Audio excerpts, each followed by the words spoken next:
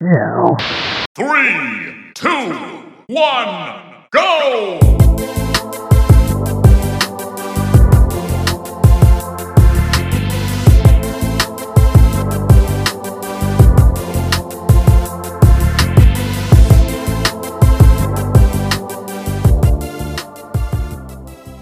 What's up, everybody? This is episode 119 of Cool Down Time.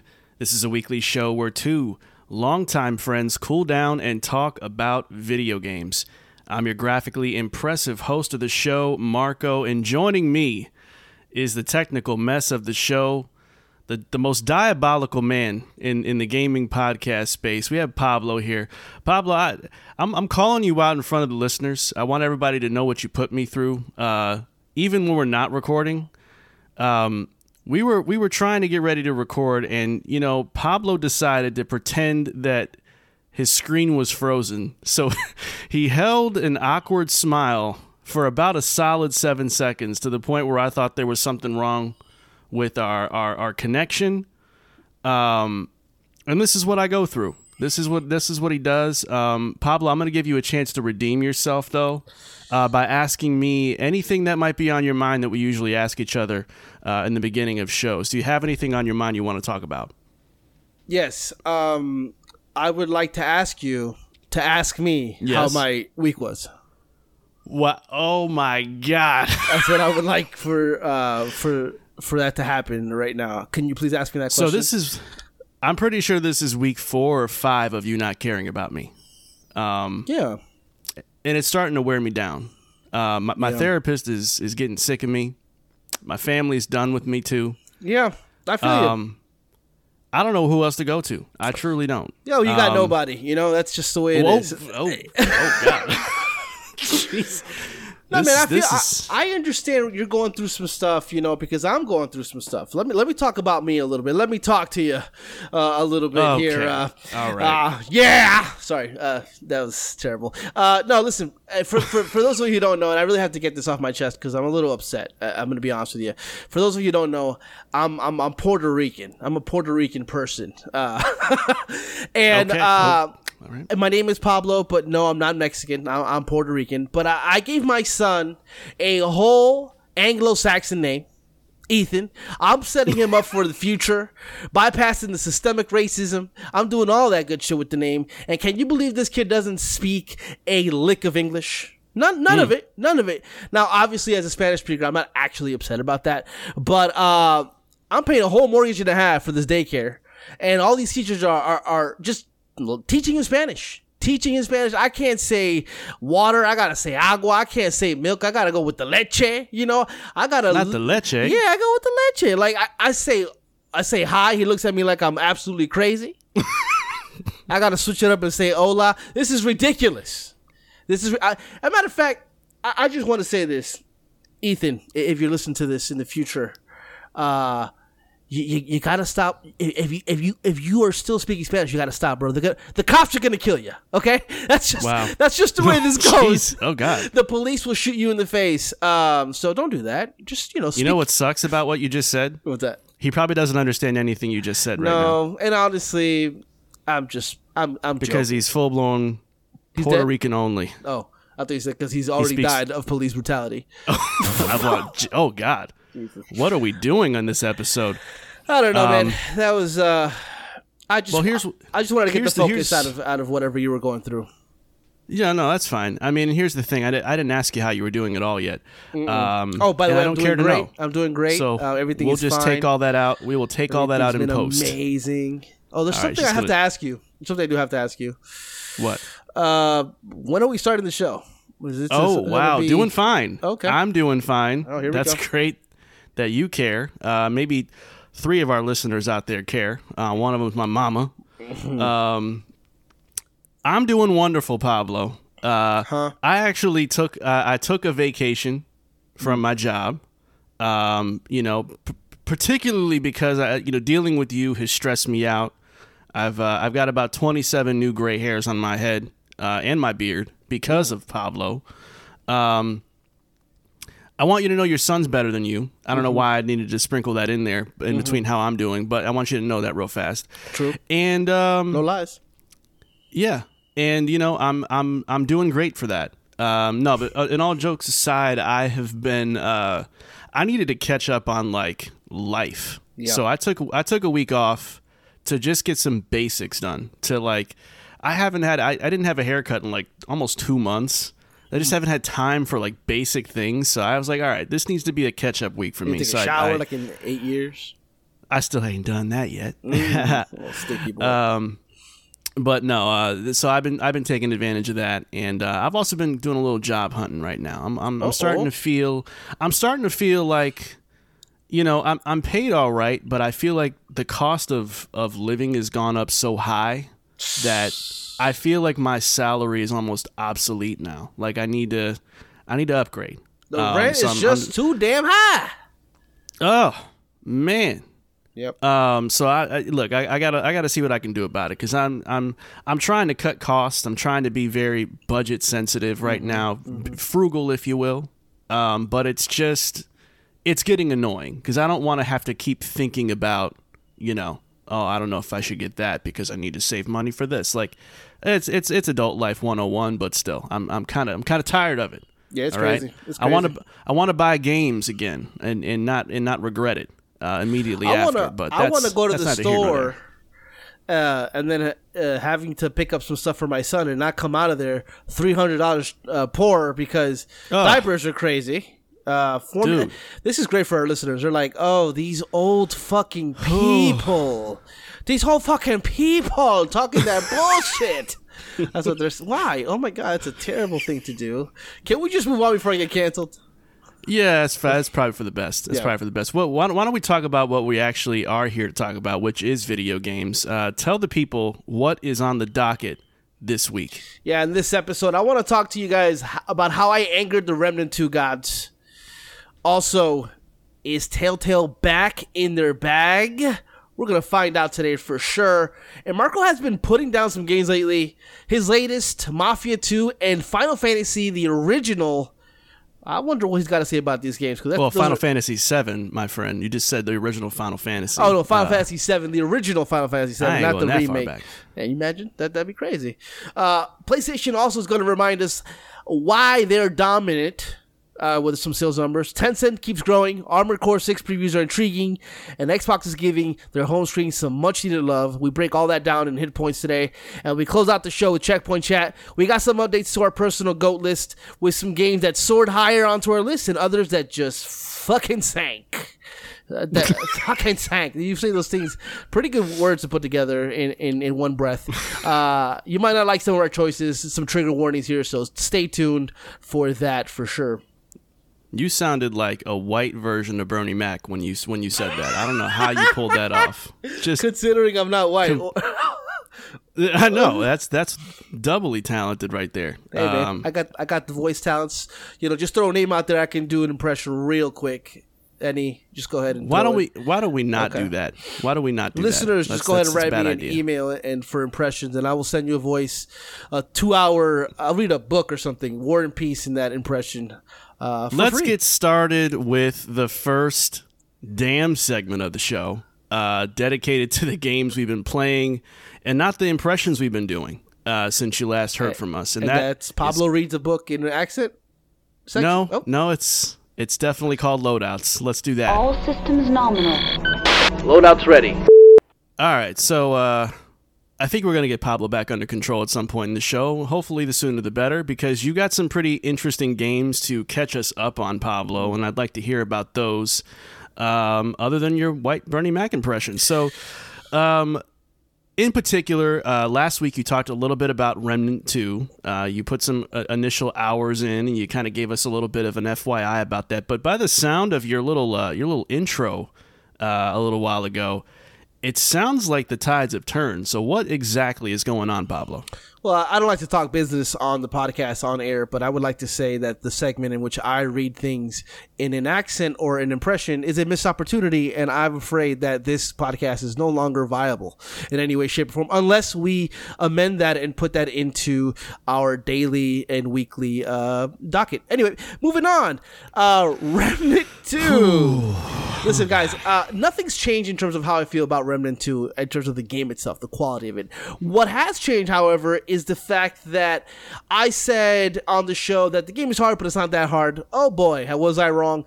I will say the initial gameplay, the levels and the worlds that you go into, those are not too hard, but once you get towards the end of that, you're going to reach some high level enemies, and then the boss fights. Those are really the things that really kicked my ass. Humbled me in ways that I have not been humbled in many, many minutes. So it's just, for me, I just felt like I like the spike in difficulty, because the game, the shooter mechanics are really nice. It feels really good, especially if you pick the gunslinger archetype. I like the way the game feels in terms of moment-to-moment gameplay, but there is a sense that it could feel a little too easy at times. And just kind of feels a little bit like just shooting and looting, which is what the game wants you to do, but a little challenge is always good. And so kind of ramping up to that challenge, I think actually makes the game feel a lot better, because, as I'm going deeper into that level, I know that it's about to get a little harder. But the good news is the checkpoints of those areas are actually pretty, they're not that bad. Your checkpoint, once you get to the boss, is really just a couple steps away to get right into that fight again. So I will say that was one of the biggest kind of changes in terms of how I feel about the game, where I felt, okay, this game is good. I'm kind of going through it pretty quickly. I wonder if it's going to be difficult. Oh, it's pretty hard. It gets really hard there. But overall, man, I'm still feeling the same way I felt last week. I think that the game itself, gameplay-wise, it's phenomenal. The story has taken a backseat in ways that a little bit disappointing, because I literally have not gotten anything. The story has not moved much more than where I was last week, because of where I am in the game and the things that I'm doing. So that's a little frustrating, though. I will say the gameplay is so good, like I've mentioned before, that it's actually not bothering me right now. It's kind of one of those games where I'm kind of getting into and not really thinking too much about the story, and just kind of focusing on the game mechanics, and then ramping up to the difficulties at the end. So I am still enjoying my time with it quite a bit. So it's still a game I wouldn't recommend for you, Marco, because of just of the way it's set up, and I know how you like your games, and this isn't the way you would like to spend your time with video games, for sure. Yeah, I can tell it's not for me. I knew pretty much with a couple of reviews I saw, and hearing your early impressions, I kind of wrote it off as just a not for Marco kind of game. I'm glad it seems to be, relatively popular right now. Yeah. Which I'm happy about for the developers, because the first game just kind of fell under the radar, and it was the typical AA game that kind of came and went. Like, this one feels like it's catching a little bit more with people, which is really awesome. Yeah. They definitely found what makes the things work, and they've expounded on that. And this game is like the best parts of Remnant from the Ashes, and this game is literally what they did, and that's good for them, because it really is working for them. I will say, though, I don't know how far I think I'll beat the game, but I don't know if I'll do any end game stuff. And that's really usually a lot of the people who are really into it saying where the game starts. Again, that Diablo 4 kind of thing. The game starts at the end. I'm never in my life been a fan of games like that. I think that's just like, if you're going to give me the game, I'm going to take it for what it is. If you're going to tell me the game starts at the end, what are you, Christopher Nolan? Stop making games, oh, no. The game starts at the end? What is this? But I'm playing another game, Marco. That is The Expanse, a Telltale series. Marco, you're kind of the resident Expanse fan here. Why don't you tell us a little bit about what The Expanse is before I get into the game itself?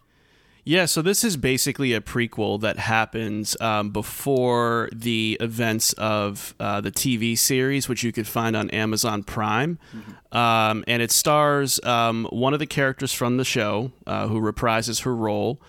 She's kind of a fan favorite character, so it's been pretty cool to know this game was coming, so we get a little bit more background on her and just kind of how she came to be who she is in the TV series. So this is a return for Telltale, which is it's another episodic 5-part saga, I suppose, that with new episodes that are dropping every 2 weeks until the finale in, I think, late September, if I'm not mistaken. Yeah, all through September. Right, so it's following the traditional Telltale formula. But, it is a little bit of a weird one, given that Telltale was once kind of gone, and then they came back, and now they have put out, I think this is their first product since all that blew over, if I'm not mistaken. So it's an interesting game to see if this is still, if it still feels like a Telltale experience or not. So I'm really curious to see kind of what you think of episode 1 so far, some pros, some cons, and kind of what you're thinking about just the rest of this episodic series. Yeah, I mean, like you said, Marco, this is their first game back since 2018 with their doors closed. I will say this. The Expanse is everything you love about Telltale games, and that's also including the things that you might hate. And I'm talking about some technical issues, particularly in the pop-in textures department. That was a really big thing in a lot of the in the Telltale games. But I will say this: they are very minimalistic, and they don't ruin the game in any way, shape, or form. This isn't, however, the overhaul one might expect from a company that was brought back to life. There is very much picking up where they left off kind of sensibility to it. It is an evolution of the formula, an improvement on their visuals, refinement of the art style and gameplay.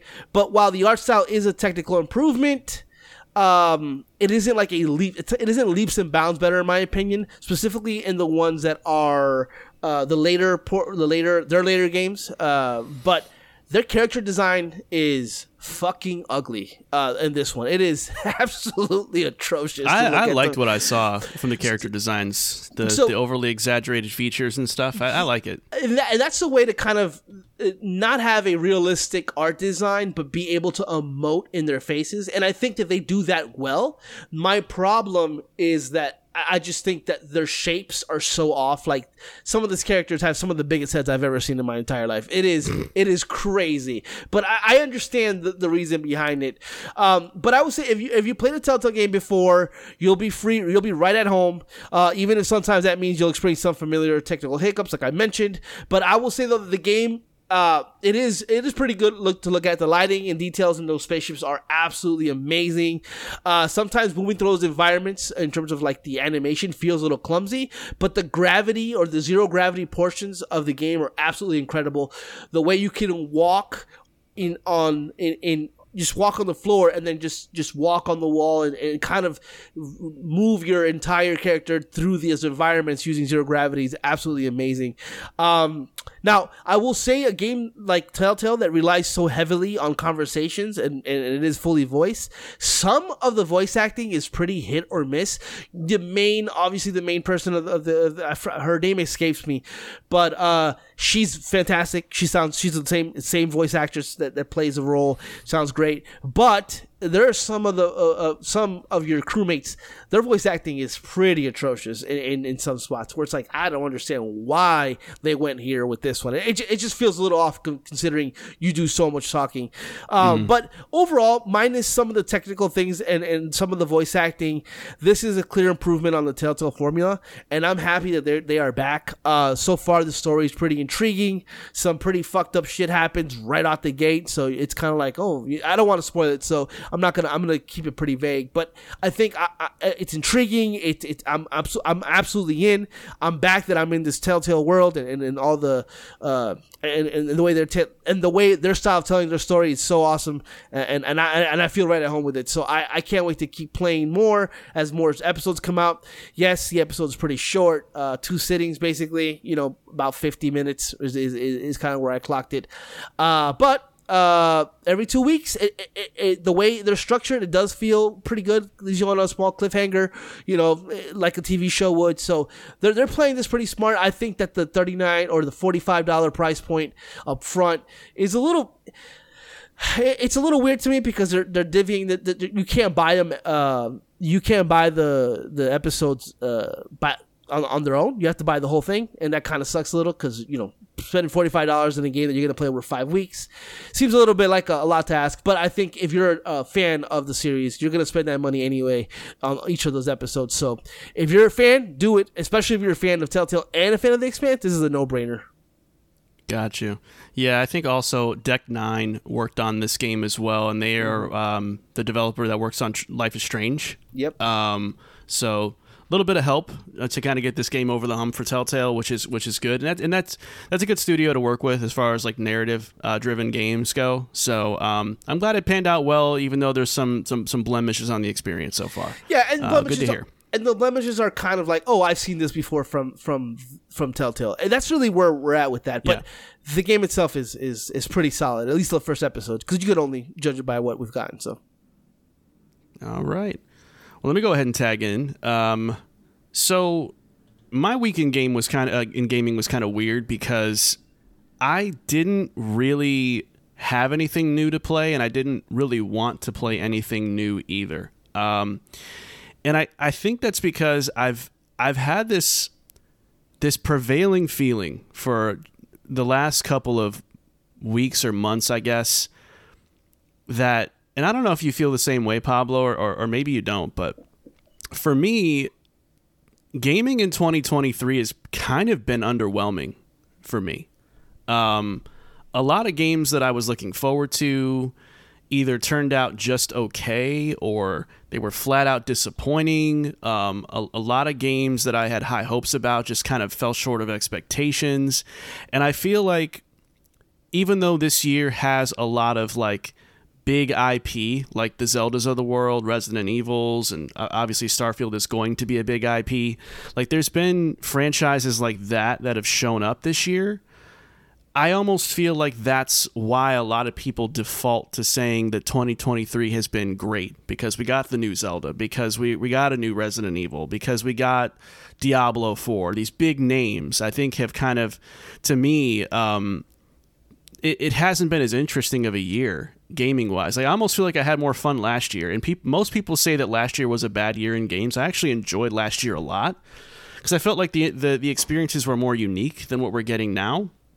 So I've just been kind of on a holding pattern with playing anything new. Like I even wanted to get The Expanse, but I held off on it, particularly because I wanted to see what people were feeling about the game, but also because I feel like with very few exceptions this year, I've just had these meandering experiences. And so first, before I get into my games, do you agree with that, or do you feel like 2023 has been a strong year for you? I think what it is all about expectations and how that was set up for us. Obviously, before these games release, when they tell you a Diablo's coming, a Final Fantasy is coming, you have these expectations, Zelda, that it's going to be one of the best years of gaming, period. And the fact that it's not, because of the simple fact that games like Diablo and Final Fantasy just didn't hit for us specifically, it definitely feels super deflating. So I am with you in that I think that it feels a little disappointing because of what the expectations that I've had for this year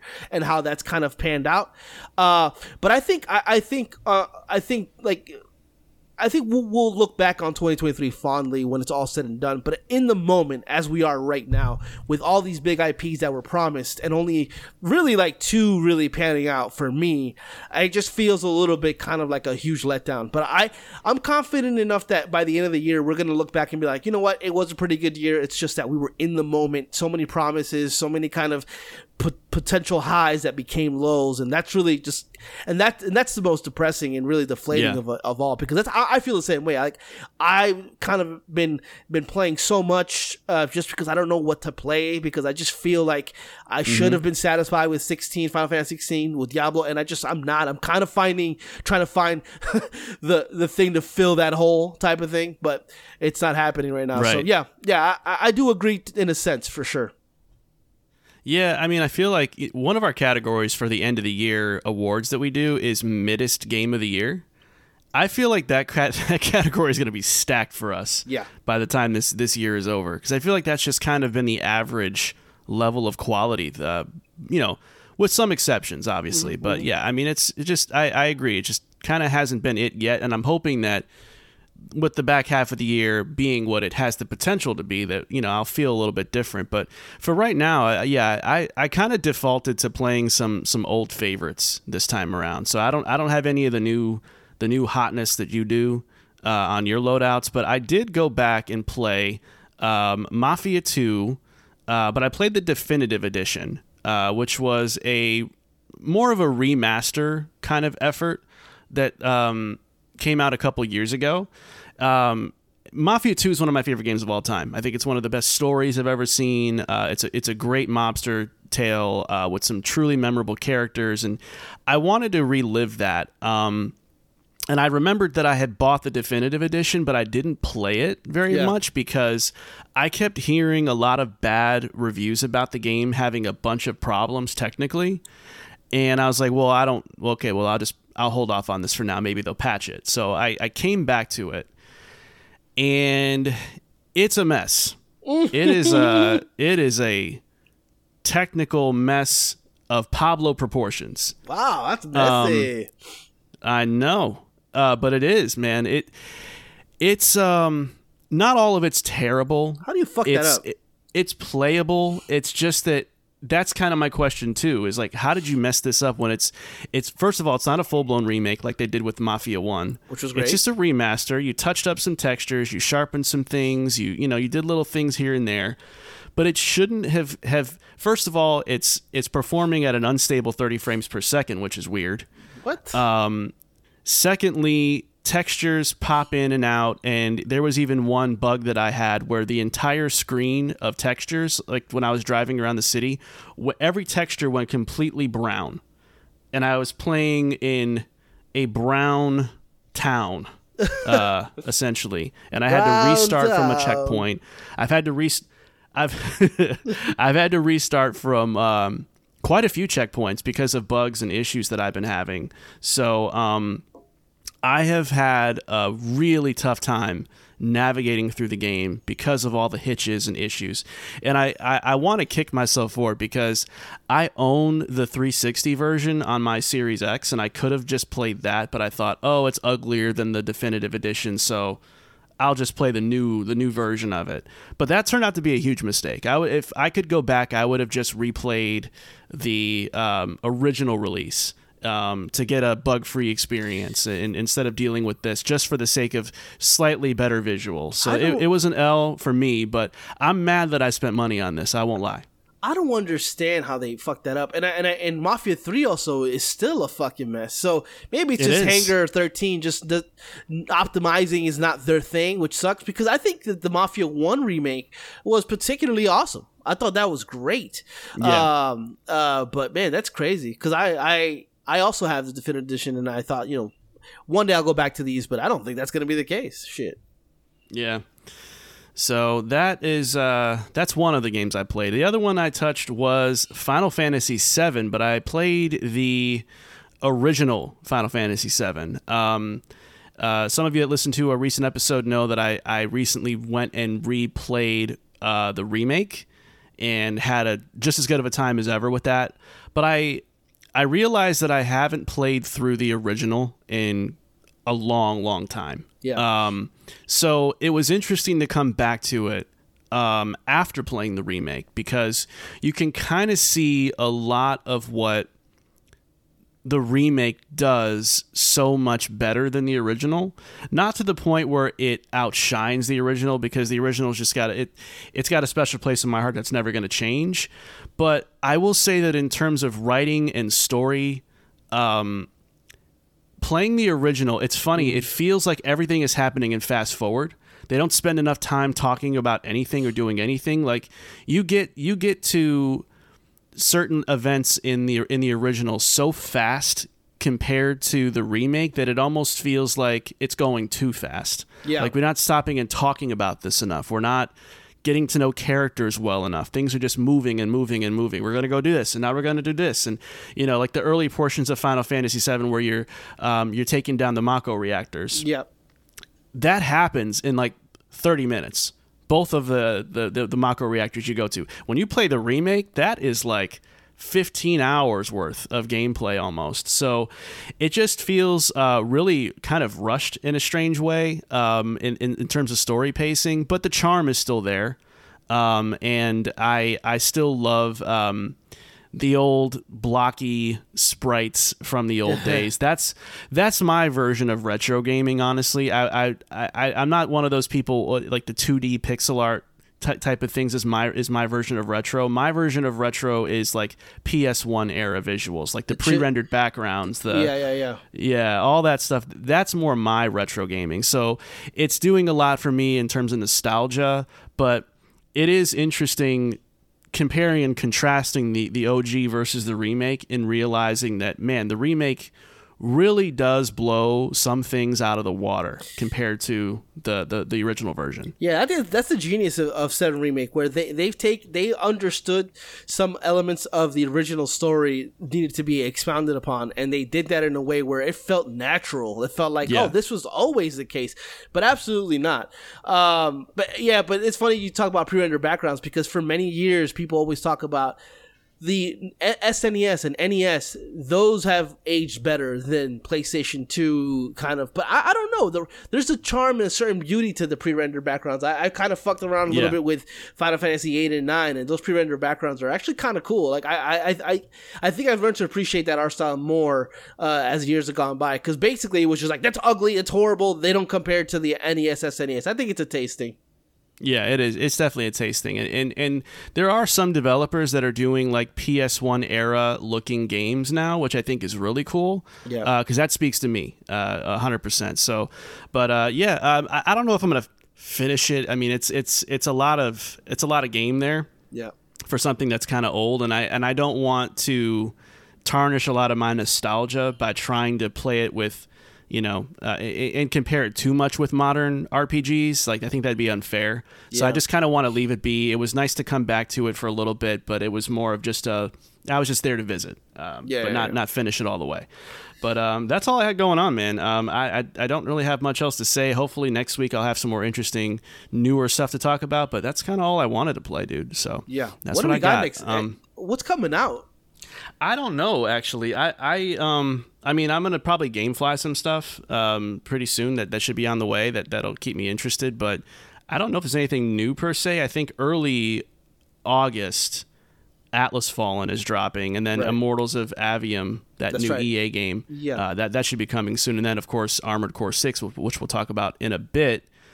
But yeah, that's going to do it for Loadouts this week, man. If you guys out there like what you're hearing so far, please consider subscribing to our show. We drop new episodes every Monday on all streaming services. Plus, we also put up audio versions of our episodes on YouTube as well. If you're feeling extra cool, though, and I think you are, follow us on Twitter, Threads, Instagram, all at It's Cooldown Time, if you want to keep us in your FOV in between episodes. But we do need to keep the show rolling because we have quite a segment lined up for you up next here, and that is the news segment that we call Hit Points. For breaking news, rumors, and booty juice, it's time for Hit Points. All right, only on our podcast can it be a slow news week in gaming, and yet we have 4 news items to talk about. That's just so us. But nevertheless, why don't you go ahead and kick us off with the first Hit Point news item, if you don't mind. Yeah, Sony has announced that PS5 has now sold 40 million units in comparison to Xbox Series X and S have only sold around 21 million units, which means that PlayStation 5 has almost double the users as the Xbox Series X and S. So the question is, how do we feel about Sony having such a commanding 2-1 lead over Xbox so far? And is there anything Microsoft can actually do to bridge this gap? What do you think, Marco? I think that's a pretty jarring contrast here. It really speaks to what Xbox was talking about during all of the Activision Blizzard drama about being in last place. And I think, in a way, yes, they were still feigning weakness a little too much, in my opinion, but there was truth in there. And this is very, very damning truth that, it's been kind of tough for Xbox Series X and S to kind of build momentum when it comes to sales. So it is jarring.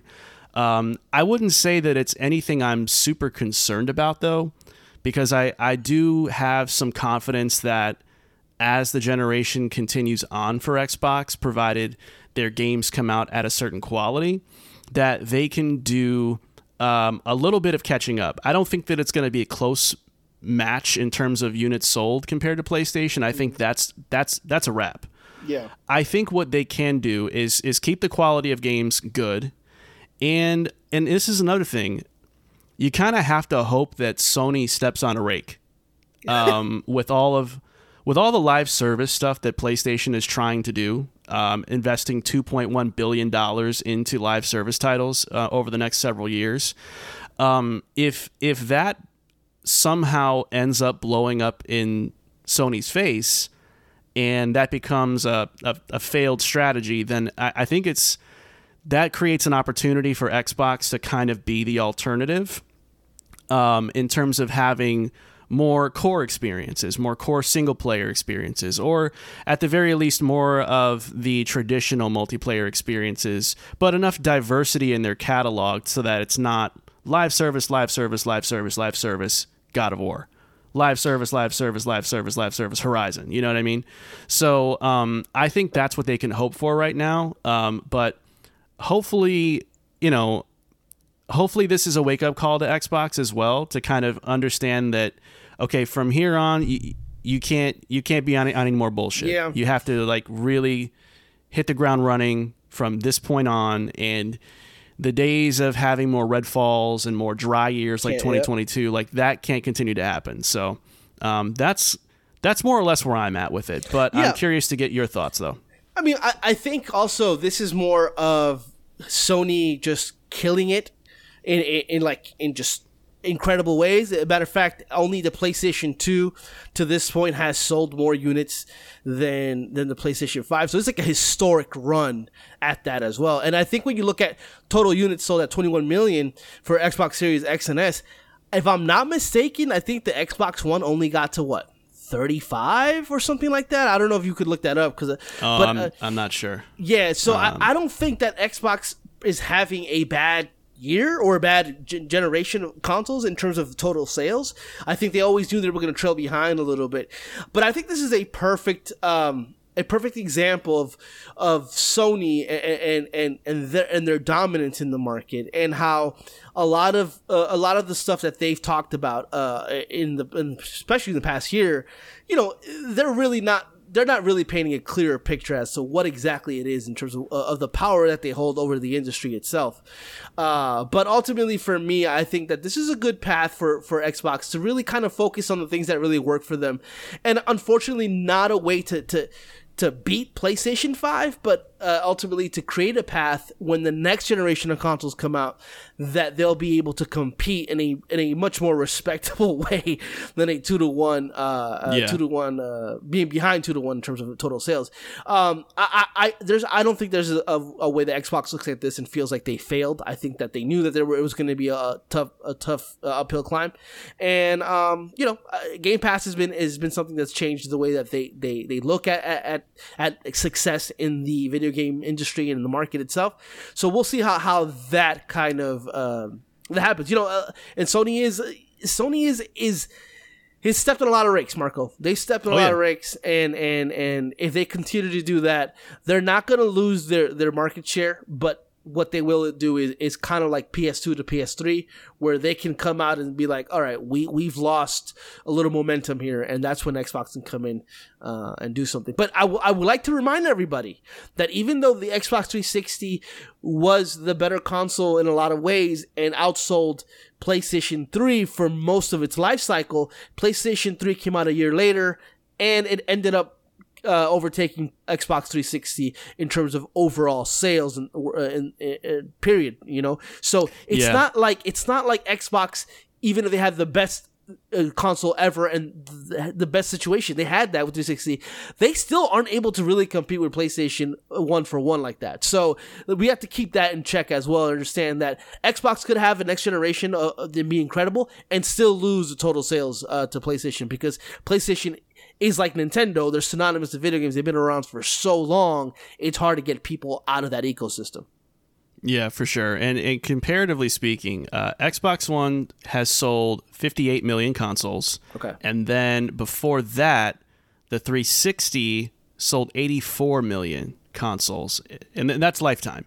So, those numbers are going to look a little jarring compared to what we just said about Series X and S at 21 mil. But got to remember the generation is still ongoing. So it's only 3 where they years land it could be totally different in the next couple of years. We'll see. But yeah, I mean, it's congrats to Sony. I mean, you got to give credit where credit's due, but this is time. It is time for Xbox to kind of take this and use it as fuel, hopefully, to keep competing, and we'll see what happens. I'm interested to see where the Xbox 360 and Xbox One were in the same time frame as Xbox Series X and S, but that's something I'll look up in personal time. But I'm just interested to see if the Xbox Series X and S are behind the 8 ball in some way, or they're actually up on especially on Xbox One. But I digress. Well, that is not the only story we have about good old Xbox. Go ahead and kick us off with the second news item. Yeah, well, Microsoft has finally rolled out for everyone their home screen experience for Xbox Series X and S and Xbox One as well. The new update frees up some more space to show custom backgrounds while also providing some new top bar shortcuts and more Game Pass highlights to encourage game discovery, among other things. But now that this update is live, what are some of the quality of life improvements you want Xbox to tackle next to enhance the user experience? Marco, what do you got? Yeah, so this is an interesting one because I think that Xbox has kind of been a bit behind the 8 ball when it comes to UI and just overall navigation through Xbox. I think so many of us are used to this setup that I think it's easy to forget that a lot of this is pretty counterintuitive, even after this update, which does do a lot to kind of make the home screen more usable and easier access to things that matter the most. But I think that there's a few things that need to get better. I think number one, and this is a small one, but this is just to play catch up with PlayStation. I think HDR for the dashboard would be really nice to give it more polish and it would look more presentable. It wasn't too long ago that 4K wasn't even enabled for the dashboard, which was really kind of ugly, but they did catch up on that at least. I think HDR would be a nice touch to give it more of a high sheen in terms of presentation. I think the storefront is starting to feel a little old to me too. It's that old, like, Microsoft Windows tile thing that they were doing with their desktop OS, and they still retain a lot of that stuff with some apps and whatnot.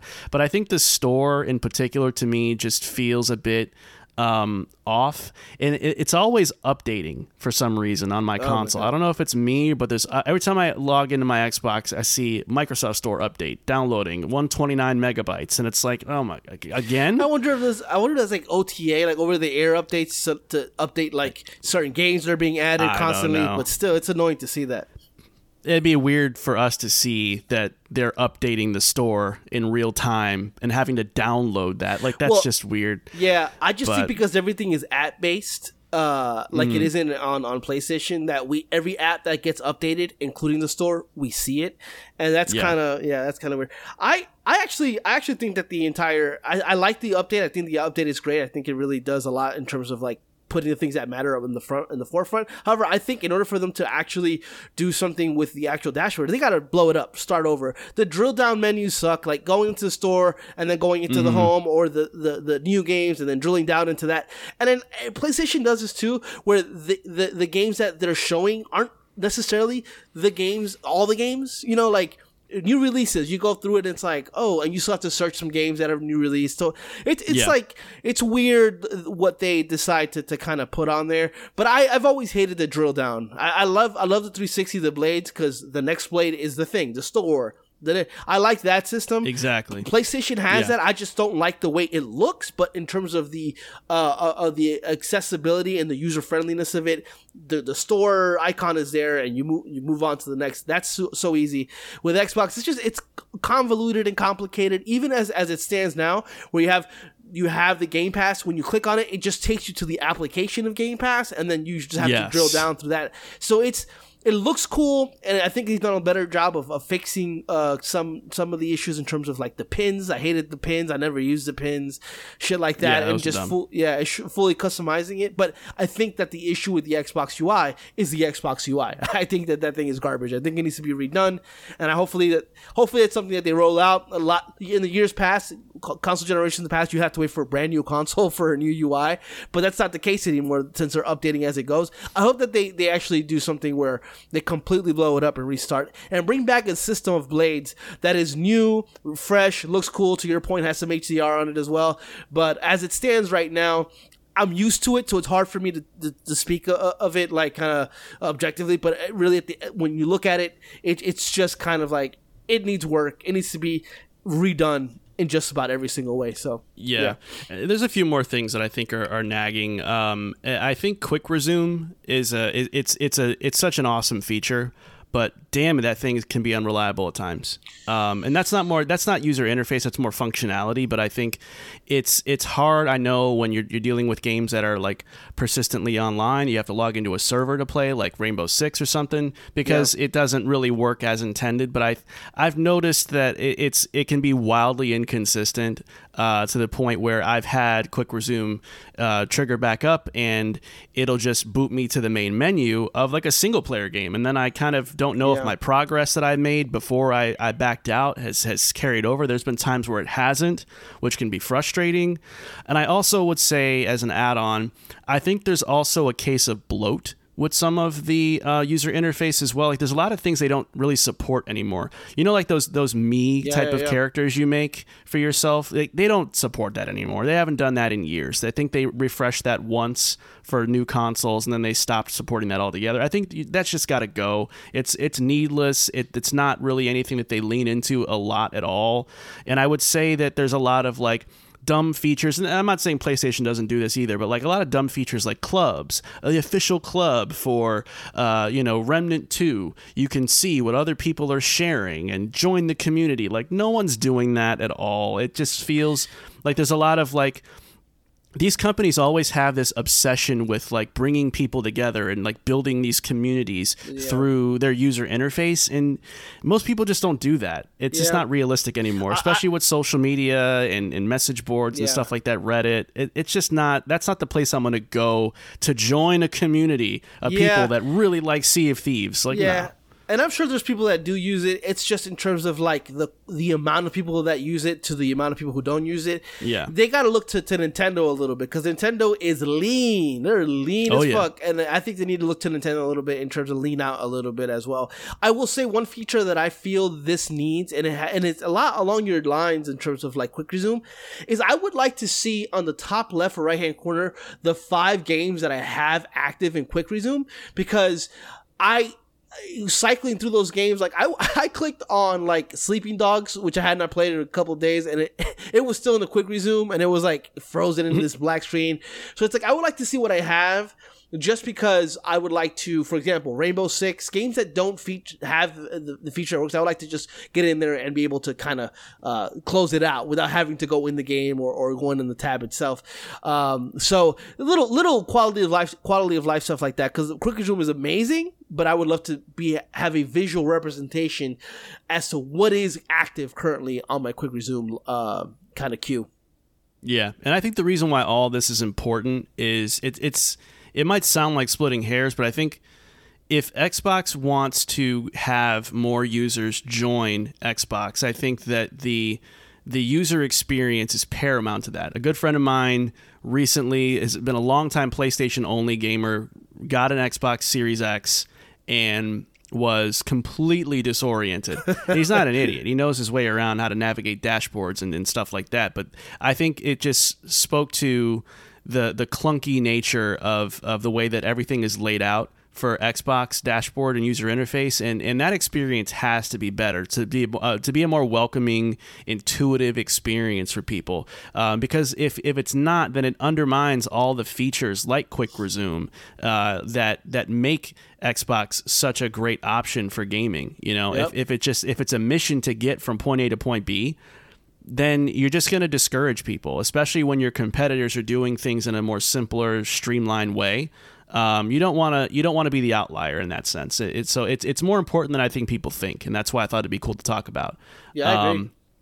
But that is not all we have to talk about this week in Hit Points, Pablo. We got some other news we got to talk about, and acquisition alert, ladies and gentlemen. The mysterious Chinese technology juggernaut Tencent is acquiring the Dying Light studio Techland.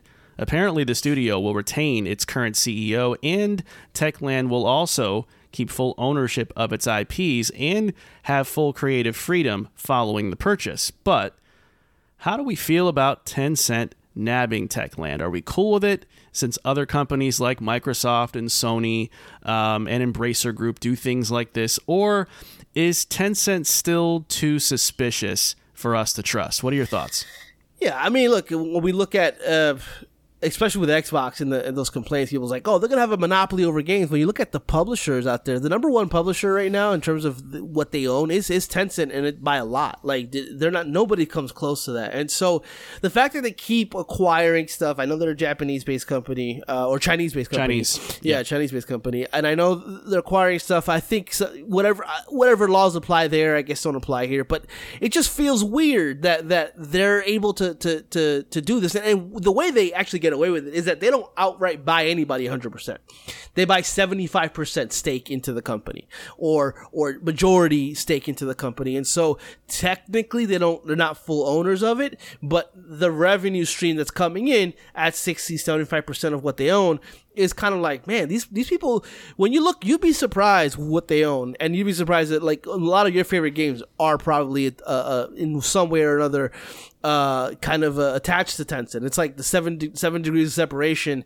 You'll find that Tencent some way or the other is responsible for some of your favorite games. So it's a little weird. I've never trusted them specifically because of some nefarious things that they've done in the past in terms of how they acquired stuff, hostile takeovers, so on and so forth, and the fact that they are massive in terms of what they owe. It's a weird thing. I mean, obviously, I think this is the way that's going. Sony is also ramping up to start purchasing some studios. Xbox is not done, sure, but it feels different when you're the number one publisher in the world in the video game space and you're going completely unchecked, and really there's not much anybody can do about it. So it's a little fucked up, but I'm glad that Techland's able to kind of, for the moment at least, pretty much stay autonomous and not be completely taken over to the point where they've been blown up and they've been kind of like mined for their IP. But it's good that they're able to maintain all that. So we'll see how that works, and we'll see if that affords Techland to make more games a lot quicker than like 7-8 year gaps in between. Yeah, I mean, it's so tricky because I hate to look at Microsoft and Sony, but like when you see an opportunity to get a studio like Techland, which, you know, is not necessarily the cream of the crop or like a huge name of like Naughty Dog proportions, but they're a good studio, and I feel like it's strange that, you know, everyone just kind of passes them up and allows Tencent to just kind of come in and save the day, and so to speak, for Techland when they could have done it. I just think it's weird that these companies kind of roll over and let Tencent continue to build this way. We don't know how much they necessarily paid to acquire Techland, but it's just, I think what makes it so strange optically is that Tencent moves so quietly. That's the thing. They don't have this front-facing image where you can at least see them attempting to sound like people. They just seem like this, like the fucking mysterious clandestine agency in the gaming space that, you know, you don't know anything about them, but they're just everywhere. Yeah. And I think that's what makes it kind of spooky in some ways. And obviously, you know, in terms of the global aspect of it, you know, Chinese owned, you know, there's a lot of stuff around that I don't want to kind of bog the show down with, but people worry about that too. And so, you know, to me, it's a shame.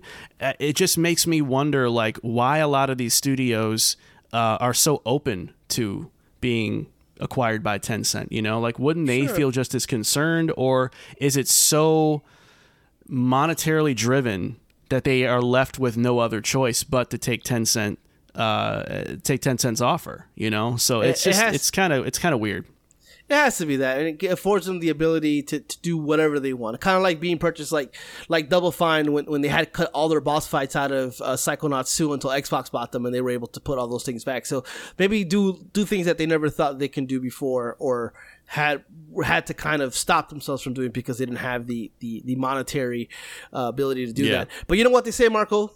real G's move in silence like lasagna. So I guess that's what Tencent. That's what Lil Wayne was talking about when he talked about. What just happened?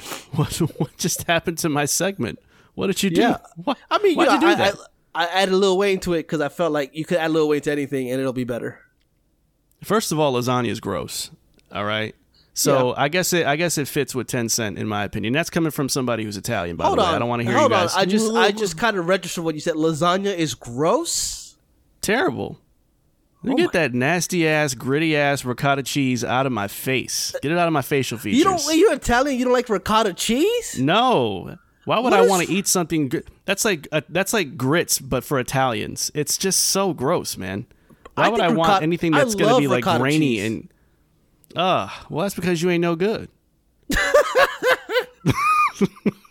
All right, let's keep it moving. You nasty motherfucker.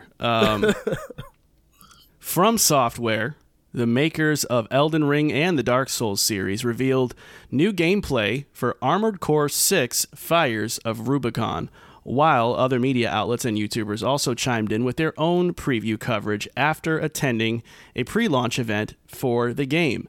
Lots of new information has been revealed about the game's mech combat, environments, customization, and mission structure, which has received high praise by virtually everyone that's got to play it. But the question is, as two guys with minimal experience with Armored Core, yet lots of experience with From Software's Soulsborne games, what do we think about what we saw? Are we hyped at all for Armored Core 6 Fires of Rubicon? Pablo, take it away. No. Listen, Oh God. I've tried, and I've watched the gameplay over and over and over and over again, and I just find absolutely nothing interesting about this game at all. I think it looks nice. I think the openness of the level design and your mech, the ability for the movement of the mech, all that looks nice. But in terms of like the moment to moment, the gunplay, the mission structures, I don't like any of it. I think it looks boring. It looks kind of mindless. I heard it is a little challenging, so there's a little strategy to it, all that good stuff. I get it, but in terms of how it showed, I thought this was mid as fuck, to be absolutely honest with you. And I feel, and this is just my personal opinion, I think there are people who are looking at this and they think the gameplay stuff is intriguing. I totally agree with that. I think if you like that kind of game in terms of what it could possibly be, I understand. But I think a lot of people are taking the From Software name and just kind of giving them the benefit of the doubt. I think the game looks pretty uninteresting, just holistically, but I'm definitely not going to give him the benefit of the doubt based on the fact that just From Software. I think when you look at the history of Armored Core, there are like Armored Core 3, I heard is considered the best Armored Core. Every other Armored Core game after that is completely just been hammered in reviews. A lot of the way the game looks is the reason that those other games have been given those bad reviews in terms of how the game turns out, in terms of the longevity of it. I think it's probably the most disappointing preview I've ever seen, like coming into a game that I'm not really sure about, and then coming out of it thinking, oh my God, I think that game is bad? I know I'm such in the outs of this because I know people are really praising it, though I do feel that a lot of people are kind of like in the bandwagon of it being a From Software game, which, by the way, huge From Software fan here. Everybody knows that about me, but I just think that the Armored Core series is just not for me in such a way that I look at this and I actively think it looks bad. So that's just kind of where I'm coming from. What do you think, Marco? I can see this being a game you eat crow about. I can see that. I hope, you know? I can see this happening for you. I actually thought this looked really good. And I'm not a mech fan, Armored Core or any other kind of thing. Not a fan of those types of games whatsoever. But I thought this actually looked really, really good. I looked at, older Armored Core games. There's a few YouTubers that did like a retrospective on the series. And I saw a lot of what Armored Core was trying to be. But I think the biggest problem that the series has had, at least from the outside looking in, is that it never could decide whether it wanted to be really, really hardcore granular with customization and tact and strategy, or if it wanted to be more nimble and action driven.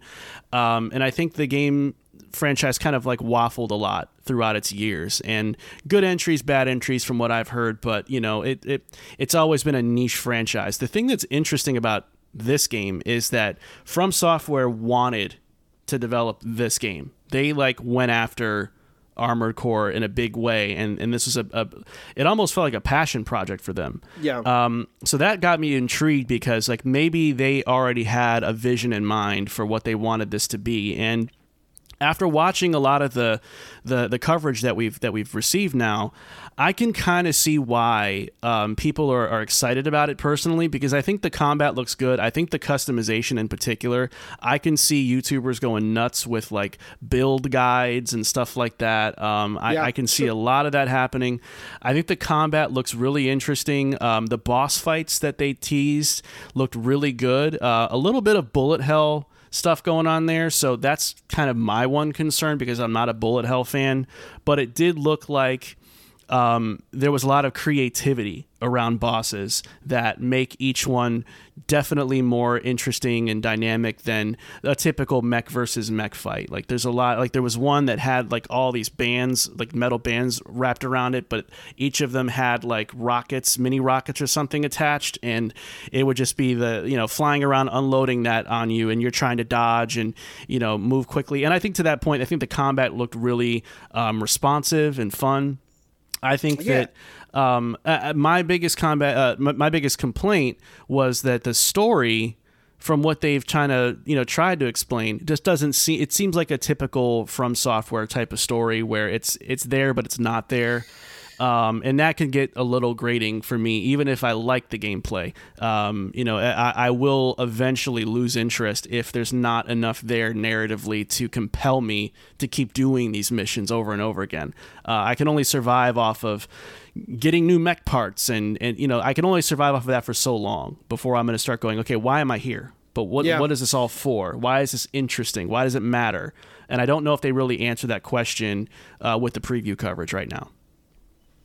Yeah, and another thing that I saw is that ray tracing is only available in the garage, but a lot of the experienced Armored Core fans say you spend a lot of time in the garage, so that's you not will, yeah, an I've heard that too, yeah, it's not an insignificant actually addition. It's actually really cool that they have that, and I think Forza also had ray tracing only in the garage itself, so when you saw the sheen off the cars and stuff like that, so it makes sense. Look, visually I agree with you. I think a lot of that stuff looks really cool. I just, in terms of the gameplay, control in hand, pressing the buttons, it just feels a little bit repetitive to me. I don't know. Hopefully that changes with the different kind of mechs that you can use and find your playstyle. I would love to eat crow on this, and because of the fact that it is a From Software game, it's not like I'm coming from it because I have some kind of personal vendetta against Armored Core. It's just that visually it did nothing for me, and that's shocking because of how big of a fan I am. Real quick, Marco, I got one breaking news and one other follow-up on one of our news segments here. Okay. The Xbox One sold 18 million units in the same time frame in 3 years as compared to the Xbox Series, which is actually a little disappointing for me. I thought the Xbox Series X was doing a lot better. 18 to 21 isn't really that huge number. Another breaking news here is Final Fantasy 14 is finally coming to Xbox Series X. So for those of you who like the MMO and all that, that is finally going to be hitting Xbox Series X. So that kind of the theory that I had about the honeymoon between PlayStation and Square kind of falling apart. That's coming to fruition, huh? That's starting to feel. Keep an eye on that.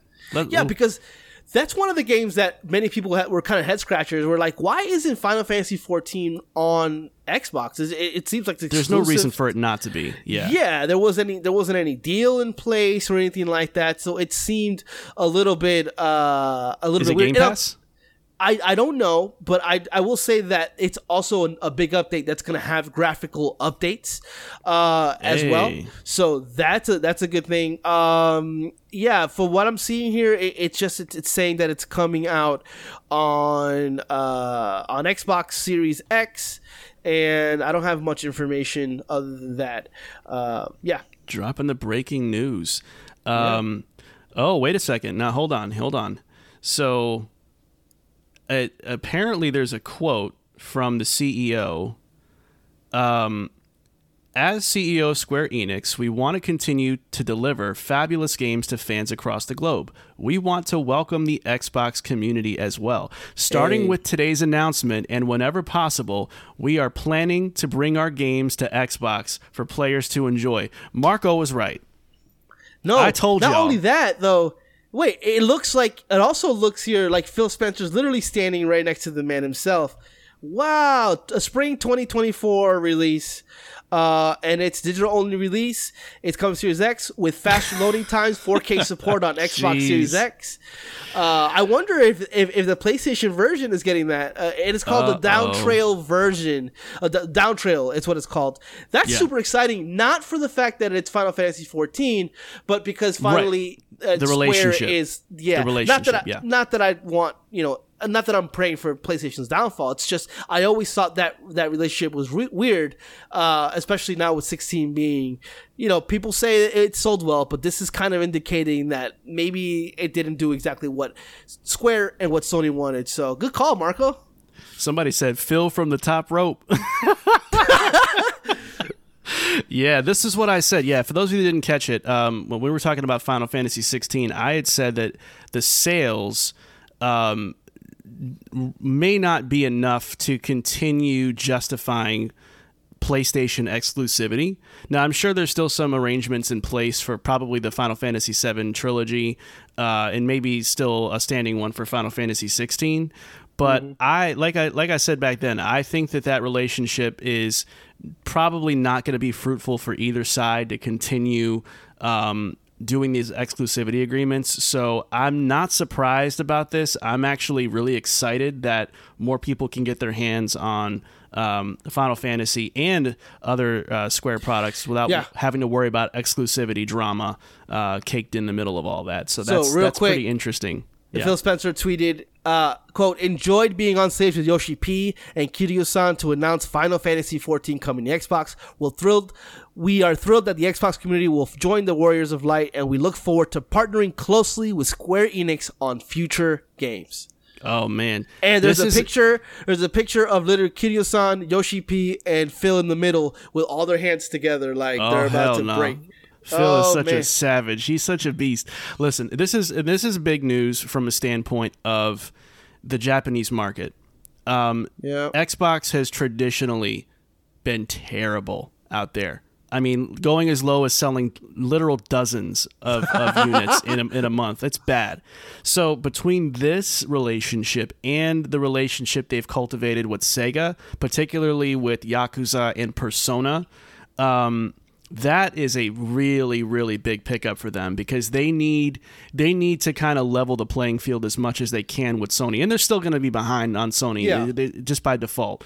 But that, between getting Square back on board and what they've already got with Sega, that's a really, really good step in the right direction for Xbox. And I'm sure that Xbox-only gamers have got to be hopefully relieved and excited about that. Even though 14 isn't for me either, I'm glad to see that it's the start of something hopefully really exciting between both parties. So that's pretty good. That's pretty good stuff. Absolutely. Yeah. Hype, man. That might be our best story of the segment. Thank you, Philip. All right. We got to move on, though, Pablo. It is time to get to the main event of the show, and that is the Checkpoint Chats. Let's get started. It's time for the Checkpoint Chat. All right. Ladies and gentlemen, your boys here at Cooldown Time love ranking our favorite games of all time to see how the classics of the past stack up against the modern-day masterpieces of the present. But as they say, hindsight is 20/20. So we did some spring cleaning to our all-time rankings, and we both made some shocking discoveries. Some games soared up our rankings, and some games sank. So we're going to go round robin and reveal which of our all-time favorite games climbed the highest and which ones fell the farthest here in our main event. So, Pablo, we are going to go, as I said, round robin here. We also have some honorable mentions for the games that soared and sank as well, but we'll start with the big ones first, and then we'll do honorable mentions after, if that's cool with you. Sure. Yeah. But let's start with the positives. Let's talk about the games that surged up our all-time rankings, Pablo. And I want to kick it over to you first with the first game on your list. Tell us what it is, tell us where it was on your list, and where it is now and why. Mm-hmm. That first game is going to be Resident Evil 2 Remake specifically, where it was unranked. Just all of Resident Evil wasn't even on my top, 50, top 75, but where it's at now, it's actually top 20. That's where it's landed. I was never a fan of Rainbow. Hey, I was never a fan of Resident Evil series. I got into it too late, and by that time, the tank controls were just a little bit too much for me to overcome. I always appreciated Resident Evil for what it was and what it means to the gaming community, sure, and what it means to horror games or scary games, but it was just not for me. And then the remake comes out and then it kind of changes all that. It modernizes the formula in a way that's absolutely amazing, and just really it got me into like the whole entire all of what Resident Evil is. And I felt like the update itself was for me it's the best remake ever made, in my opinion. I just feel like it kind of captures the essence of what Resident Evil is in the modern age in a way where it doesn't sacrifice the soul of the game. Like, it still feels very much Resident Evil. Like the police station, I always heard about the police station being an iconic area for Resident Evil 2, and it's still an iconic area in Resident Evil 2 and its surrounding areas. The split story, all that is amazing, and they've made some minor changes in the story to make the game flow better. It just feels, it's an incredible game to play. I think it's one of my favorite. It's probably my it's probably my favorite scary game of all time, like horror game. So it's definitely reached my top 20. And honestly, with time, I think it might even go higher than that, because it is such an amazing experience. I love how you call horror games scary games. Scary Get your 5-year-old ass out of here. First of all, I said scary and not scary, which, okay. Then at that point we could have really, called me out on that. But no, in all seriousness, it's dope that, like, this is one of the beauties of like remakes in general, right? Because you can usher in a new audience. It's not always just for the people that remember the original. It's to bring in new people like Pablo that for one reason or another, Resident Evil just did not do it for him. But this is a game that brought him in and got him hooked into the Resident Evil universe, and he's been around ever since, which is, it speaks volumes about just how good the RE2 remake truly was. So yeah, it's definitely good to see that it soared up your list like that. It's made me excited for more Resident Evil. Like, I never a thing. Like, I want to see Resident Evil Code Veronica remake. I want that, like, badly. I don't have no reference for what Code Veronica is, but I want it, Yeah, no, it totally makes sense to me, man. Let me go ahead and drop my first game that soared up my all-time list recently, and that is Cyberpunk 2077. Now, we all know the story. Cyberpunk 2077 had one of the most abysmal launches in potentially video game history, with the litany of bugs and crashes and issues that it had across all of its platforms.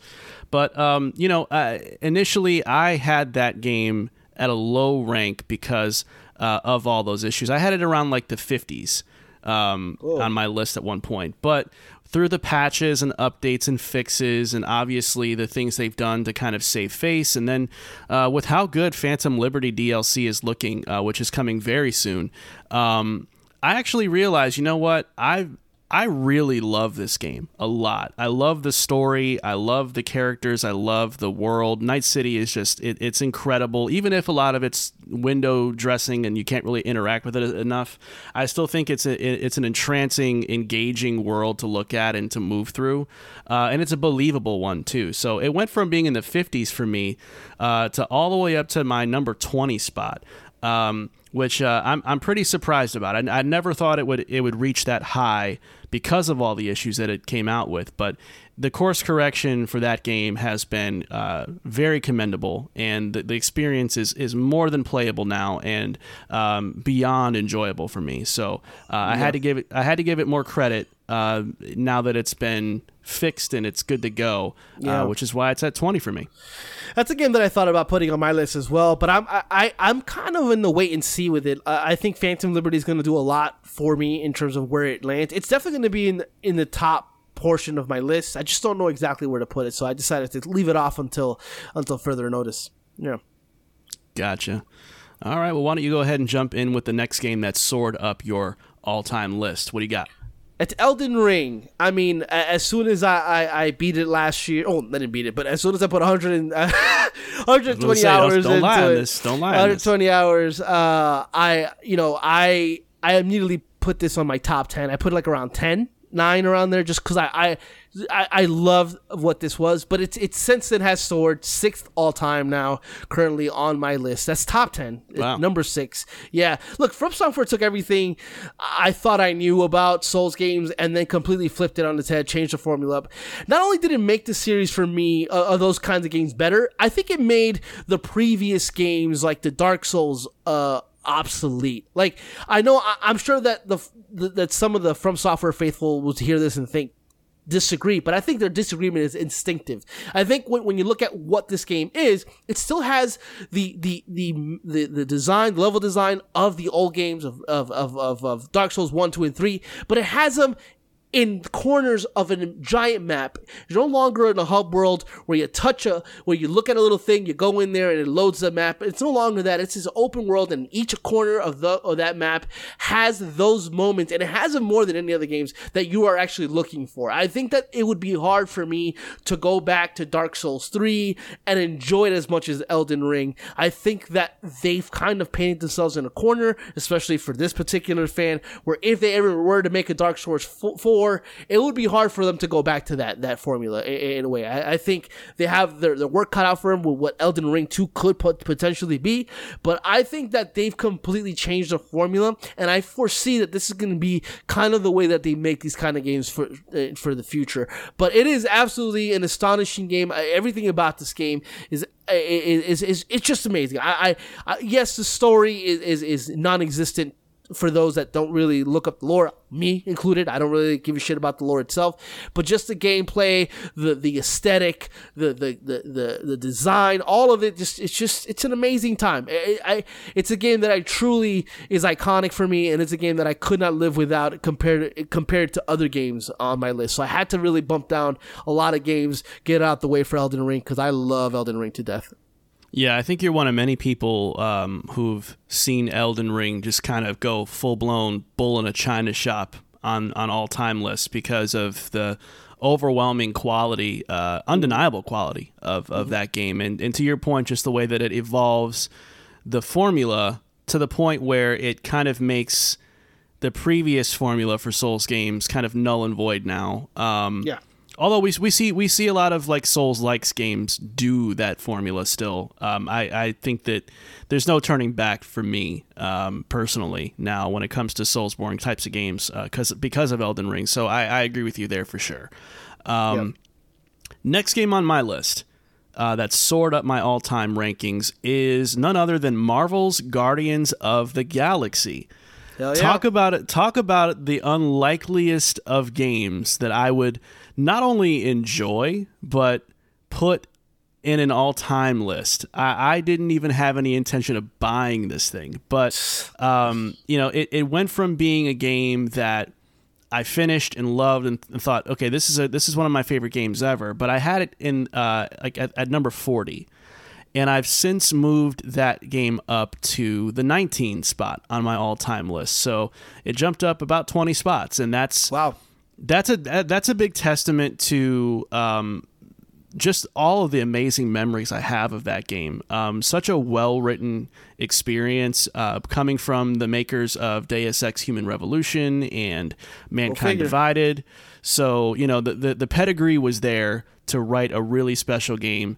But even for me, Marvel, of all things, is not something that I have any excitement about getting into unless you're Spider-Man on the PlayStation. That's pretty much the extent of my fanfare for Marvel anything. I don't even watch the movies. So for this game to accomplish so much in terms of digging its hooks in me, really getting me to love this rendition of the Guardians, which I think is I personally like them better than the film adaptation. I don't even think it's close for me. I think that everybody, especially Drax, that's my favorite character of the group in this game. And Rocket is Rocket, and I think that Peter Quill is he's super dope too in this game. And I think there's so much to love about the way that this group of ragtag heroes and fighters move through this story. The comedy is actually digestible for me, which is very rare. The combat was pretty fun. The story beats hit really well. The downtime in the ship, I think, was like very Mass Effect-y for me, but it hit really well because I love listening to everybody's banter in there too. Did you engage in that refrigerator thing? Yeah. That was so the fridge that never closed. There's such a at first I thought it was like a glitch. I'm like, what the fuck is happening? And then he comments on it. I'm like, this is such out of left field that I thought the game was fucking up. Yeah, man. And it goes to show, Marco, it doesn't matter what the property is. If you write a really good story, people are gonna come. And that's why I think people need to open their minds a little bit when it comes to things like, I don't like Dungeons and Dragons. But if you write a really, really good story, it doesn't matter what it is. It's gonna speak to people. And I think that's what Guardians does here for sure. I agree, man. This is one hell of a game. I thought I could bet money. I would have put the mortgage on it that if this game going to be good or bad, it was going to be bad, and it's so far from bad that it's actually incredible. Yeah, I think like the pre-release trailers and coverage did not do this game justice at all. At all. It was marketed almost like a movie instead of being a great like game with a lot of great systems and features and mechanics, and I think that was the critical error there. But yeah, it's a top 20 game all time for me, without question. But absolutely. Turning back over to you, Pablo, what is another game that recently soared up your all-time list? I mean, this is not going to shock you, but it is going to shock you in my reasoning behind it. And that's Super Smash Bros. Ultimate, where it was top 20 overall. Obviously, it's a great game, but now it's 9th overall.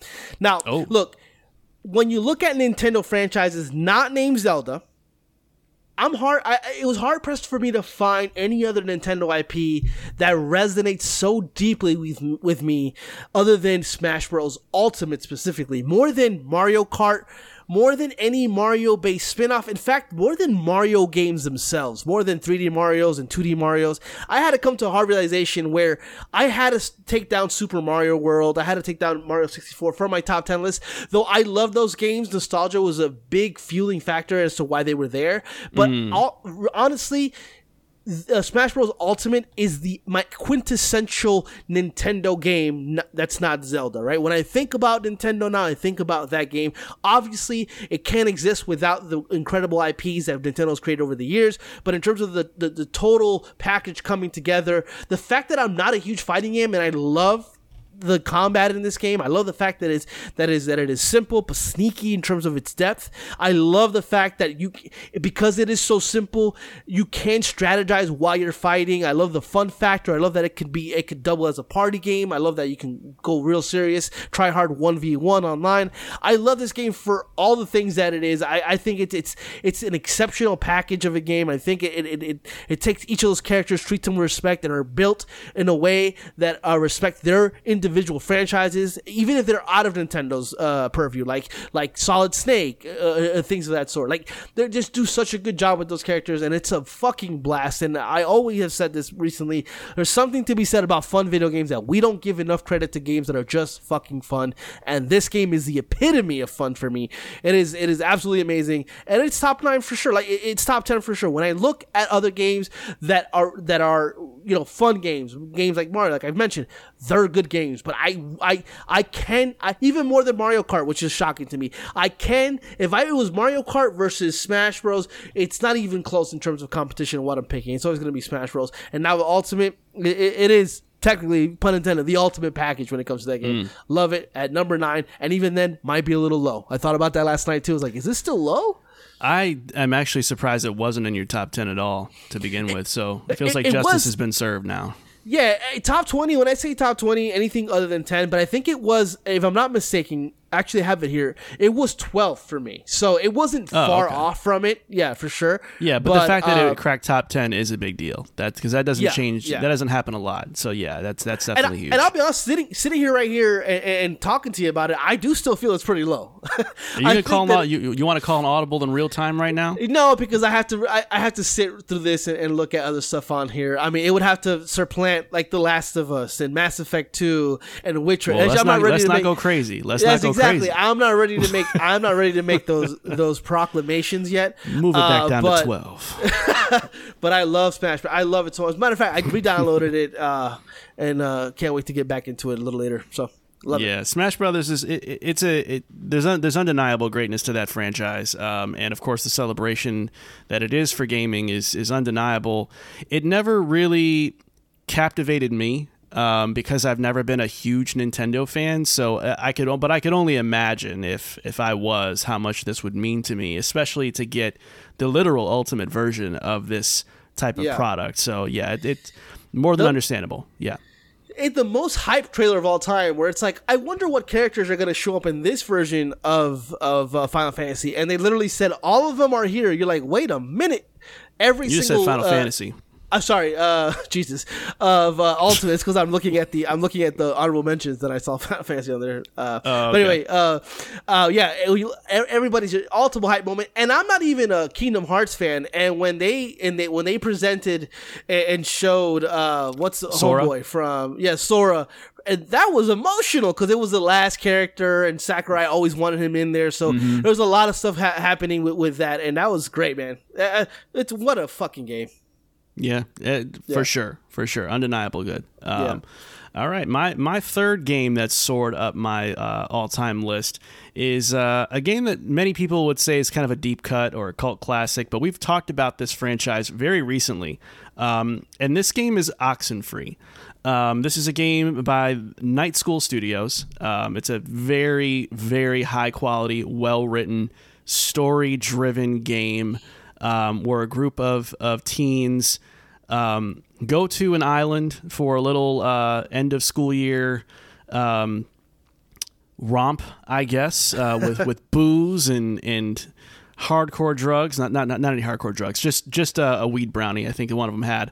But of course, supernatural things happen on this island, and it puts the whole crew in the thick of a really, really fascinating story that ended up being at one point in my top 100, but at around like the 60 mark for me. But after playing the game again a few weeks back, along with the sequel that recently came out, Oxenfree 2 Lost Signals, I have decided that is far too low for Oxenfree to be. So Oxenfree is now in the 25 spot for me all time. So a pretty big leap, but I think pretty well deserved. I think the reason why it ended up so low at one point is because I think as time passed, I forgot some of the details about the game and how much I actually loved about it.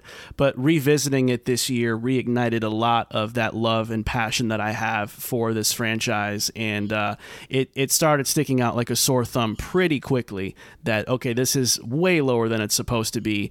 And even though it's not a popular franchise by any stretch of the imagination, I think it's one of the best written franchises of all time, in my opinion. Now that we have two games for a sample size, I can say with confidence that Oxenfree belongs in my upper echelon as one of the greatest games that I've ever played, period. Yeah. So, number 25 from the 60 spot. So, big leap there, but very deserved in my opinion.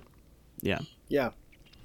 All right. So, we do have some honorable mentions for other games that tiptoed up our list before we get into the games that plummeted. So real quick, Pablo, why don't you go ahead and run through real fast what your honorable mentions were for games that soared a little bit. Yeah, Final Fantasy 15 for me, a game that I always loved and it has a special place in my heart. I think after the failure that was 16 for me personally, I think it actually bolstered 15 in my list in terms of what I felt a Final Fantasy game should feel like. And 15 definitely feels like it's one of the better entries in the last couple of years for me. And so it went up slightly from, I think it was 45 and it went up to like 30 or 32 actually. Yeah, 32, which, it's pretty high for me. But again, my exposure to Final Fantasy is nitpicky I don't have a lot of exposure to it, but I do love 15 so much. And then my other one is Rainbow Six Siege. I just didn't want to bog the show down too much with getting into it and geeking out about Rainbow Six Siege. It is my top 10 game. It's my number 10 game. It is the game that I put the most hours in. It's a game that I've been playing since 2015, with some breaks in between for sure. But so a game that is my quintessential. When they ask me what is your favorite multiplayer game, undoubtedly now it's Rainbow Six Siege. It used to be Overwatch, before that Call of Duty, Halo, sure, but now it is Rainbow Six Siege, and I think it's a game that I play so much, and a game that means so much to me in so many different ways, and I think a game that I doubted, because it was like they're canceled Patriots to make this multiplayer bullshit, and it is the best multiplayer bullshit of all time. So I love it. It is 10 until something else brings it down, but I think a game that's multiplayer game I think deserves to be in my top 10, and it's definitely this game for sure. Yeah, I'll piggyback off of you on that one. It shot up my list pretty well too. It probably should have been in my main 3, but I knew that you were going to talk about it, so I didn't want to kind of double up on it too much. Yeah. But yeah, I think it's in my top 15 now of all time. Yeah. So it jumped pretty high, but it's just because it's so replayable and so fun and so tactical that every match really does feel unique and different, with a whole different ebb and flow every time. And you don't see a lot of games that do that very well. Yep. So Yep. Big testament to that. My honorable mentions though are Grand Theft Auto 5. Which I don't care what anybody says. I don't know. There's a weird stigma around 5, I think, because it's been around for so long and because GTA Online has been such a big part of that product that I think people look at it and go, that shouldn't be very high. But it went from being in my top 25 to being all the way up to my number 17 spot. Because it's my most replayed GTA ever. I've played through that campaign at least 5 or 6 times, I think, across many generations. And every time I play it, I love it just as much. And I think it was just time for me to stop worrying about the GTA 5 stigma and just admit that, yeah, this is one of my favorite games ever. I love the setting. I love the characters. I love the gameplay, actually. And I just felt immersed in that world from beginning to end, and enough for me to keep coming back to it. Never really dabbled too much in online stuff. Honestly, that was never for me. So I'm strictly saying single player is the reason why it's here. Yeah. It's not because I have any connection to the online part of it. Yeah. To be honest with you, I'm just not a fan of the certain there's certain Grand Theft Auto games, the philosophy behind its design that I don't like. I don't like San Andreas, and I don't like Grand Theft Auto 5. I think those games are super bloated, a lot of stuff. I think Andreas has better characters than 5. I hate all the characters from 5. I think they're forced. I didn't like this game from day one, so it's not like a thing that it was like in retrospect. But obviously, Grand Theft Auto 4 is one of my favorite games of all time. So 5 is just the way that the game is made, and the kind of Grand Theft Auto it is. It's not particularly one that I'm a fan of, but obviously the quality of that game was absolutely amazing. Rockstar makes incredible games. Yeah, for sure. And I hate that for you. And I hate you also. And my last honorable mention is Final Fantasy VIII. This has always been a game that has hovered around the top 10. It's been in, it's been out. And I think I finally committed to keeping it in the top 10 at the number 10 spot. After floating it around a little bit. I think that Final Fantasy VIII gets such a bad rap in the RPG community.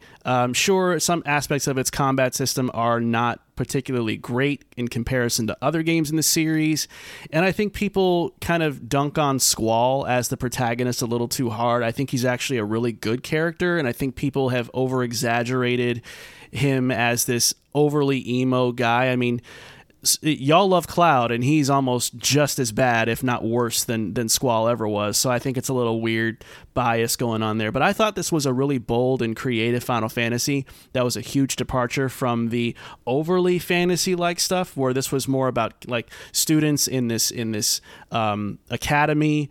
And it felt much more real with people that looked like people. It got away from like the sprites and the spiky hair, and it did something that was a little bit more grounded. I thought it had a great villain in Ultimecia. She looked cool. She had great dialogue. It was actually a really underrated follow-up to Sephiroth from Final Fantasy VII. And I thought that world was great. The soundtrack was great. And I think it ended really, really well in a way that left me going, damn, that's going to be an all-timer for me, even when I played it as a kid. So I think even though other games have kind of tinkered in and out of that top 10 list, Final Fantasy VIII just started looking like one that belonged in there to stay. And I think I'm ready to finally lock that in now, unless something new comes along that bumps it out again, which would suck. But right now, 8 to me deserves to be in that top 10. So that's where it is, man. Yeah. All right. Well, not everything soared, as we said at the top of this. Some stuff sank down. So we are going to run through the 3 games that sank down our all-time list, and I'm going to start with you, Pablo. So give me your not so big 3. And real quick though, they sank, but we want to be clear that we still love these games. It's not like we decided, they're terrible now. So let's be very upfront about that first. But go ahead, Pablo. The floor is yours. Yeah. Overwatch. Look. You can't even play Overwatch anymore. At least the OG Overwatch, and that's horrible. But anyway, it was my number 11, and it dropped down to my top 40. It's just, look, I think the fall Overwatch, the fall of Overwatch 2 is something people are watching closely. It's unfortunate. I think that they try to keep the game fresh, and it just didn't work for them. They killed the original Overwatch, and I think the fact that they've thought that they had to revamp Overwatch, I think kind of it gives my sentiment a point where I think that we fell out of Overwatch. I think we played everything we possibly could. I don't think there was much left juice in that in Overwatch. So I feel like with Rainbow Six coming up and it just being the gift that keeps on giving, I almost just felt like Overwatch did what it had to do. And at the time, I felt very strongly about it being in my number 11. It was even in my top 10 at one point. But it comes to a point now where I think other games have done better. I think other games have been handled better. And ultimately, for me, Overwatch is a game that still, if they gave me the ability to play original Overwatch, I have a feeling that, but in order for them to save Overwatch 2, that they're gonna somehow implement Overwatch 1 back into it like a mode, and that's something that I'll definitely try and check out. But ultimately, for me, it's just a game that I think I got my enjoyment out of it, and it's a game that I grew out of, and it's just not really a game that I feel comfortable having it so high on my list. All the other noise be damned, that's not really the reason why it sank. It's just the fact that the original Overwatch, I think we got out of it a lot of what we could. It just ultimately it just wasn't the same anymore. I think Rainbow Six course corrected that, market corrected the multiplayer game for me as well. So that's why it dropped. Yeah, much like what you said about Rainbow Six going up, I actually am going to piggyback off of you again and say that the same thing happened to me with Overwatch, where it is in my 40s spot or bracket as well. Yeah. For the same reasons. I think when it was hot, it was white hot, man. It was a lifestyle game for us. Every night we played, every single day, as much as we could, and it was fun. And it was fun when it was being supported right. And I think that's the key, and what ended up ultimately being the fate of Overwatch that we're seeing unfold right now through what's going on with Overwatch 2's numbers and engagement is that, it didn't get managed well, and it kind of caught the bad side of Blizzard that we've seen in recent years, where you have a winning formula and somehow you figured out a way to make it worse. And then you take away the opportunity we have to play the original game because you want to just funnel everybody into the new thing, and you make things 10 times worse. And so, I agree with you. It's a game that I wish could have stayed up as high as it used to be, but just the way that things have panned out for that game and the franchise, it was hard to justify keeping it high on my list either. My game that sank... I talked about Final Fantasy a little while ago. I actually have Final Fantasy X as a game that sank down my list. At one point, this game was as high as 8 for me. But it fell all the way down to the 34 spot for me. And I think a lot of this came from, again, clarifying that we still think these games are great. I still love Final Fantasy X. I think the problem with Final Fantasy X in hindsight is that I find a lot of the story to not have aged well. And it's hard to hold it against the game. It's very much a product of its time. But at the same time, I've seen other Final Fantasies that are old persist and hold up well narratively in a way that I think 10 doesn't. I don't think it has a very compelling set of villains in that game. I think there's a lot of really boring moments in that game. A lot of like very tribal stuff going on with Yuna, and very, praise be the gods, the fictitious gods in the game that they have. And it just got very sleepy for me in returning to it not too long ago. And I kind of realized that a lot of the characters in that game, while I like them on the surface, they don't really grow or evolve a lot by the time the game is over. Other than Titus and maybe Yuna, I think a lot of them, like Riku and Auron and Lulu, I don't even remember the name of the blue monster guy. I don't even remember his name. They just kind of became forgettable to me. And I guess comparing against other Final Fantasies, I didn't have that feeling as much. So I felt like it didn't make sense anymore to keep it as high as it used to be, because a lot of what I used to like about it just kind of started feeling a bit flimsy as the years went by and I looked at things in retrospect. So I have it at 34 now, from 8 to 34. Pretty drastic, but yeah, that's what I got. I guess you're right, because you said the blue monster guy, and I'm like, what are we? Yeah, the some Final Fantasy fans going to be screaming his name. No, I know, listening to him, but I know who you're talking about. Kamari. I think that's his name. Yeah, I think it's Kamari. I think you're talking about Kamari. Yeah. Do you remember Seymour? That's the villain of the game. No. Exactly. Yeah. So it's like, what are we doing here? Like to me, it didn't make sense to keep it. It's one of my favorite Final Fantasy games. I'm not even particularly a fan of Titus, but I love Riku, I love Waka, I love Lulu, but I agree. A lot of the story stuff was a little bit, even when I revisited it, I think a couple of years ago, I was kind of like, ooh. Yeah. So I hope that the rumor is that they're remaking it. I hope that they do the same thing with Final Fantasy VII, where the remake itself is they're using these characters, but they're putting them in a different place. Yeah. Yeah. Well, go ahead and hit us with your next one. This might shock the shit out of some people, no pun intended, but what do you got? Yeah, man, that's gonna be BioShock. Ooh, that sank down your list? Sank down an ocean? Yeah, top 15 to like now BioShock? top. Yeah, exactly. Like hey, Rapture? like Rapture. Look at you with the puns and the shut up, bro. I'm just kidding. No. Top 15. Now is my top 40. Ooh, damn. You can always appreciate game for its contributions to the industry. That doesn't mean you have to keep that game on the pedestal. And I think I've been keeping BioShock on the pedestal for far too long. Thank you. BioShock is undoubtedly amazing for its time, and it's still a really good game, but it's a game of two halves. A second half nobody talks about, and people tend to give a pass because of the would you kindly twist of the game, which is still one of the best twists in games, but it's a game that peaked with so much of it left to play. The combat was fun, but it has since been done better. Boss designs were cool, but the actual fights were fine. Dreadful final boss with Atlas, and the much talked about choices you make with the Little Sisters were so laughably obvious, cut and dry, good and bad, that it barely felt like a choice at all. It's definitely a game that other games owe a lot to, and ultimately it just doesn't hang. I don't even think it hangs with BioShock Infinite, which is a game that much people don't like and even think it's the worst of the series. I still think that BioShock Infinite does all the things better than BioShock in terms of the combat, in terms of the anime, in terms of the characters, in terms of even the sense of place. I think that Columbia is a better overall designed than compared to Rapture. I think obviously the story of Rapture and Andrew Ryan, I think that's really cool. I love all that. I think that the way it's written, I think the quality of writing, I think Ken Levine's vision, I think all that's awesome. I think it's a great game and for other games to kind of be inspired from.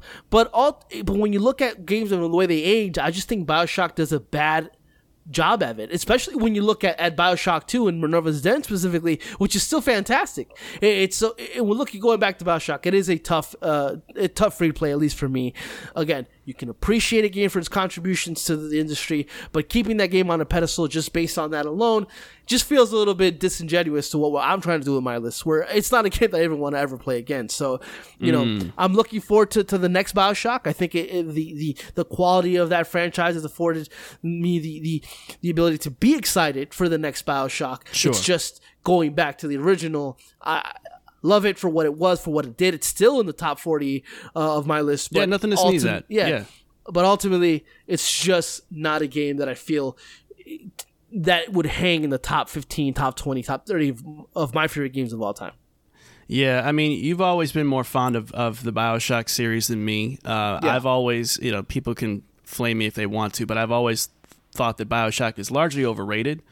So I'm not too sad to see it drop down your list, to be honest with you, because even though it does do some really interesting and creative things, I think a lot of that game, and really the series in general, was built in such a pretentious way, where the series always felt up its own ass because of Ken Levine trying to be, this almost the Christopher Nolan. That's why I laughed, because I said Ken Levine is your Christopher Nolan. He is, bro. Yeah. He is.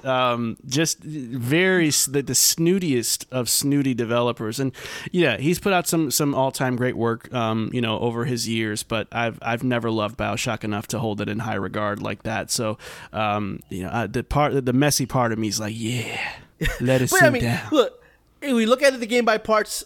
And Ken Levine as a creator, I'm extremely excited for Judas and see what that game is going to be. Yeah, I'm but too. I mean, but in terms of this game, yeah, for sure.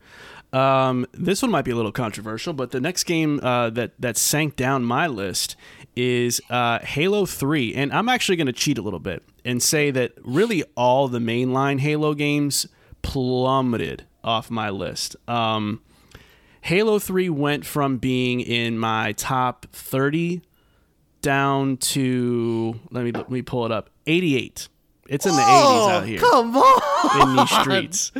Jeez, that hurts so much. Halo 2, Halo 2 is a little bit higher. In hindsight, I like Halo 2 a little bit more. Hell yeah. But Halo Combat Evolved is completely off my list. I don't have Halo 4 anywhere on my list. I have bumped Halo very far down, and I think a lot of it is that. How about Infinite? Sorry to interrupt. Oh, I don't have it. It ain't even touching this. It's not even in the ballpark. It's not on my list at all. Here's the thing with Halo. There's always going to be something classic about that gameplay.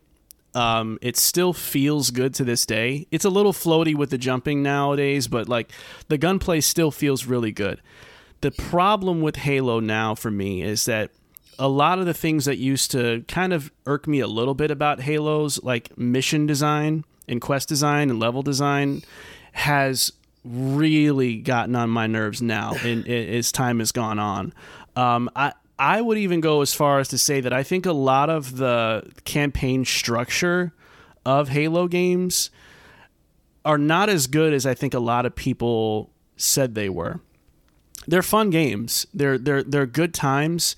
I think people put a little too much sauce on those campaigns being great campaigns. Story-wise, interesting stuff, particularly with Halo 2 and onward. They do a lot with the story before 343 came in and screwed it all up, of course. But particularly with just the level design, a lot of those areas look repetitive. Sometimes they're just indistinguishable from one another. You can get lost very easily, even in small confined corridor spaces, because everything is like cut and pasted and looks the same. Everything is very boxy. It even was back then, and I just think I've never liked the overall aesthetic of Halo, and so. As fun as the gameplay is and the shooting is, I just don't enjoy moving around those levels. I don't recall any level, save for maybe 2 or 3 across the history of Halo, that really stood out to me as great. And most of the ones that were kind of like the more open ones that didn't have to rely on true design of like, okay, how are you going to navigate me through this Covenant ship? How are you going to navigate me through this base? I think Halo has always been poor at that, and I finally kind of decided to just own up to the fact that I don't enjoy a lot of what Halo is in terms of its campaign and particularly its environmental design. It just had to go. It had to go. It's going to bother some people that love Halo, and I love Halo, but I don't love it too much to not be honest about it. I agree with everything you said. I just think 80 is so brutal. But, this is our list, our individual list, and it's to our liking. I think Halo 2 is in my top 30. Halo ODST is in my top 20. I forgot to clarify. I said. Well, I did say mainline. Mainline. ODST is still still in a pretty good spot. It's in my top 50, so it's not that low. But yeah. The main lines, I had to move them hoes down. Sorry, Chief. I agree to extent. I'm not there yet with the 80s, but. Over time, what's weird is long time ago on this show, we had a segment where we kind of argued Gears of War versus Halo in terms of what was best, and I had the Halo part of it, and in my heart, I really felt that Halo was just the better everything, just because of what it meant to gaming. But I did the mistake of putting a game on a pedestal based on its contributions to games. Now, while Gears of War may not have contributed too much in terms of the overall arcing how you make games of it, I think it goes to show Gears of War has lasted the test of time in terms of quality, because all those games, including Judgment, are way better in in how I feel about games when compared to Halo. Because I do struggle with Combat Evolved. I don't even know where I would put it. I think it's in my top 60, and it doesn't belong there. It's definitely lower than that. So, and all the Gears games besides Judgment they're like in my top 50. So it's it's tough because I'm a huge Halo fan, but coming to the realization of that they didn't just fumble the ball with Infinite. They've been fumbling that ball for quite some time. Yeah, it doesn't get talked about a lot because people have so much nostalgia towards the franchise, and I do too. But I'll be damned, man. I mean, some of those missions are just brutal. And they always were annoying to me. But like I said, as time has gone on, you kind of. You kind of look at things more rationally after a while, and you go, "Damn, that wasn't fun either. Oh, this mission was annoying too. The library mission that really sucked too. And then you're like, "Damn, well, what do I like about this campaign?" And that's kind of where I struggle with the 80s with your ranking, is because the multiplayer was so good, and still I think I love it so much. So it's for me, it's equal parts what Halo is with the single player. So that's where but yeah, I get it. All right. Well, speaking of gut punches, you got a doozy coming up next. This is going to be an interesting one. Tell us what your next one is on games that sink. My mindset is the same with BioShock with this game. It's Half-Life 2. Now, admittedly, it went from top 15. It's 12 was 12 to top 25, so it's not like the drastic sink, but this is a game that's always flirted with my top 10 list for as long as I can remember, and looking at it objectively and just kind of thinking about it the same way I think about BioShock, where again, and I've already said this a few times, you can appreciate the game for its contributions to gaming. You don't have to put it on a pedestal. And I think Half-Life 2, I think a lot of what Half-Life 2 did, it just isn't interesting anymore. Marco and I were talking about it off here yesterday while playing some Rainbow Six. Shout out to Rainbow Six. Is the fact that that the physics stuff about this game, which has that lineage is carried over to like Half-Life Alyx with the whole VR stuff, I just don't think is very interesting anymore. I think it's actually bad now. Obviously, at the time it was good, and it's hard to kind of judge games based on the fact, well, it used to be good, now it's not as good. But I also think the story of Half-Life 2 isn't very interesting. I think that the chapters, the Half-Life chapter 1 and 2, are way better than the base game. Yeah, for sure. And even because I kind of saw a story playthrough of Alyx just because I don't have a VR headset. I think that's leaps and bounds better than Half-Life 2 as well. So I appreciate Half-Life for everything it's done. I think Gordon Freeman is the best silent protagonist ever, just because of says nothing and just so much. He's so popular and he's so iconic. But I think just at the end of the day, I think a lot of games have done what Half-Life 2 has attempted to do with its storytelling and its world and building that world. I think there are a lot of games that have done so much better with that, and just so much better written games out there. You know, I know Half-Life 2 was goated for a long time for its story. I think it's silly now in retrospect. I don't think it's that well written. And you know, this is what we do. I mean, these games are not stuck or attached to our list in perpetuity. They're not, just because they're top 10 doesn't mean they're always going to be top 10, 20, 30, 40 times happen. Every game that comes out is technically better than the last just based on technology. It's how we feel about those games overall, and I think the Half-Life 2 has kind of expired in terms of its contributions to games and what the physics and all that. The milk has gone bad?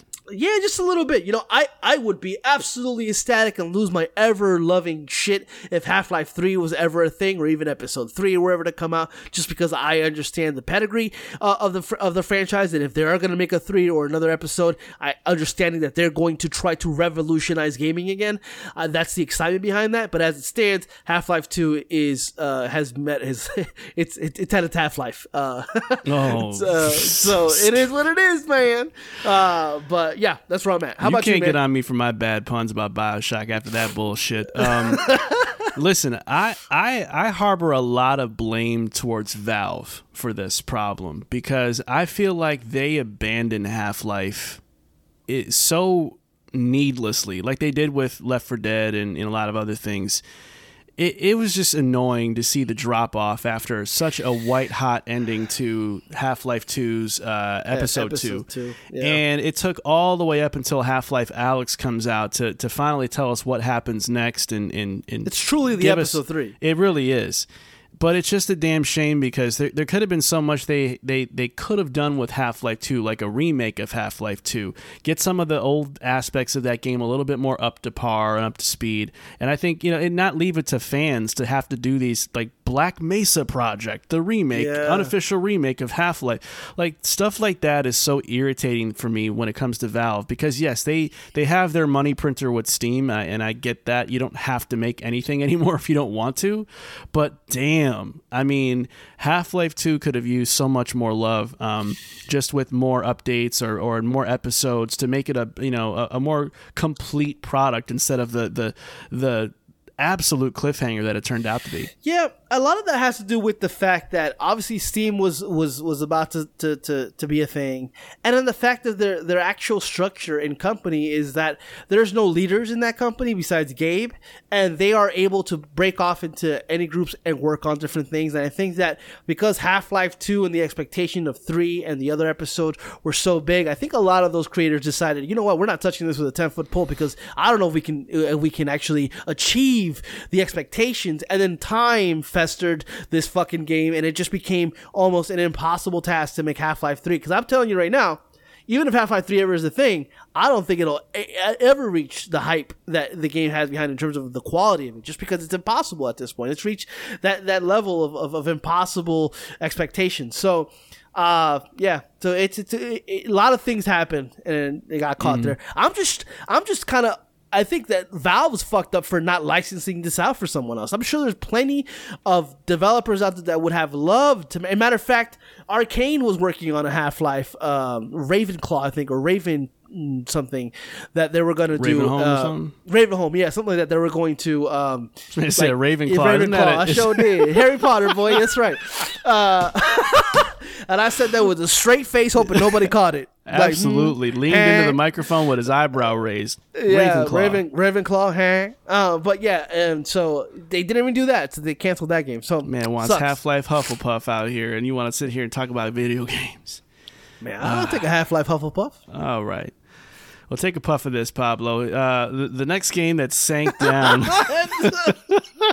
The next game that sank down my all-time list is Elden Ring. Earlier when I said that Final Fantasy VIII got put back in my top 10, Elden Ring was actually the game that got kicked out. So it went from being in the 10 spot for me, and it just kind of tumbled and tumbled and tumbled and tumbled, and something crazy. It fell down to number 29 for me on my all-time list. Hey! How did you do that with your voice, by the way? I don't know, man. Listen. My whole body is weird. Yeah, clearly. Mostly in the brain cavity. But nevertheless, I find that Elden Ring for me is a really difficult game to come back to. My first playthrough with Elden Ring felt like lightning in a bottle. It was like, I'm locked in. There is nothing else I want to play. This is the game I'm going to like completely obsess over and know life as much as possible. And I managed to have an amazing time with the game, coming from somebody, mind you, that does not like Soulsborne games, or never really even finished one. And lo and behold, I play 90-something hours of this. I finish it, and I go, damn, I did that. And what an amazing experience. But coming back to the game recently was actually surprisingly jarring for me, because I felt like all of the things that nagged me about my first playthrough were like doubly as annoying the second time around, in a way that I don't think I really saw, because I was just so entranced with, oh my God, I'm beating bosses in Elden Ring. I didn't think I can do that. I didn't think I'd actually be good or make progress. I never make progress in these games. And I think the excitement of conquering those bosses kind of, it was like a smokescreen in a way that kept me from really looking at a lot of the game's flaws. And I'm not saying this game is painfully flawed. It's still one of the greatest games of all time to me, and of course to you, as you said earlier. I just think that a lot of the design of that game, a lot of the navigation, particularly on foot, I like the horse navigation, very, very responsive. But I think a lot of the on foot stuff feels very heavy and sticky. It doesn't feel good to move around a lot in that game. I think there's a lot of weird input response stuff with some of the combat, where hitting a button to initiate an attack feels like the attack doesn't happen in a good timing for me. I also felt like the story and the world really didn't hold up particularly well for me either. The story I always hated. I've historically called it arrogantly awful, in that it, I hate to keep saying the same term, but this is another story that kind of fills up its own ass too. It's everybody's cryptic. No one speaks straightforwardly. Everybody's being super riddly and rhymey, and it feels so uninviting to be in that world. And I'm sure that that's intentional, based on you being the quote unquote the tarnished, and not everybody's really rocking with you like that out here. But at the same time, the world just didn't feel particularly inviting or interested in being interesting. It just looked beautiful. It was a lot of very beautiful scenery and a lot of beautiful environments, and they do dark fantasy very well in this game, but I just felt like a lot of the lore around the game and a lot of the things that make that would compel me to normally play a game with narrative just weren't handled well enough. And so I felt like coming back to it is like, all I really have to hold on to now is the combat, but I don't really feel interested in this world anymore. And it sunk this game back down to where I've always looked at other Souls games, where it's like none of these worlds really stick out to me. They're all cool and they're all cryptic and they're all very well designed and they look interesting. There just doesn't seem to be a lot of substance amid all of that very pedantic and cryptic stuff that they do around it. So to me, it's an all-time favorite game of mine still, but I think I've come back down to earth a little bit now that the rush of beating the game is over, and I've realized that is a little bit more of a rigid playthrough than I thought. Yeah, that's fair. That's fair. Nevertheless, we do have a few quick honorable mentions for games that sank, so we'll talk through those really fast. Pablo, why don't you go ahead and run through yours real fast? Ghost of Tsushima comes up. I always had a problem with the first half of this game, but the second half of this game is so awesome that I kind of forgot that. I went back to Ghost of Tsushima fairly recently, and I was like, man, this is a boring fucking game, at least at the beginning. The Mongols. We have to stop the Mongols. I know. That first chapter was painful, and then obviously the game got a lot better, but chapter 2 was also very, there's not a lot going on there. So it's a game that I had pretty high. I think I had it at top 30 at one point, but it is at my top 50 now, top 60 actually. I like it. I like it. It's like 61 right now. I like it a lot. It's just, unfortunately, it's a game, again, of two halves. The first half is just so boring. I can't in good conscience keep it on my list when I have a huge problem with the fucking first half of the game. My second game is Celeste. It's a game that didn't drop too much. It was at one point in my top 10, then dropped to my top 15, top 20. It is a top 30 game for me. I love Celeste to death. It's just when it just became a victim to other games. Like looking at this game and comparing and calling, it just like kind of like Elden Ring did to you. It just kept falling and falling and falling and falling. I appreciate Celeste. I appreciate the story, the difficulty, and how that compares to mental struggles and all that. I love that entire mix of gameplay and story being told. I love that character. I love everything about that game. It's just at the end of the day, in terms of quality and other games that are on my list, it's just a game that I felt just kind of just fell off a little bit. Its magic on me wore off just enough to where it dropped out of where I had it. But yeah, that's where I'm at. All right. Well, my honorable mentions, Metal Gear Solid 3 Snake Eater, which is probably blasphemous for people. But doing this to hurt me. You're doing this to hurt me. It went up from, it went down, actually. It was, at one point, years ago, I had it as high as 8.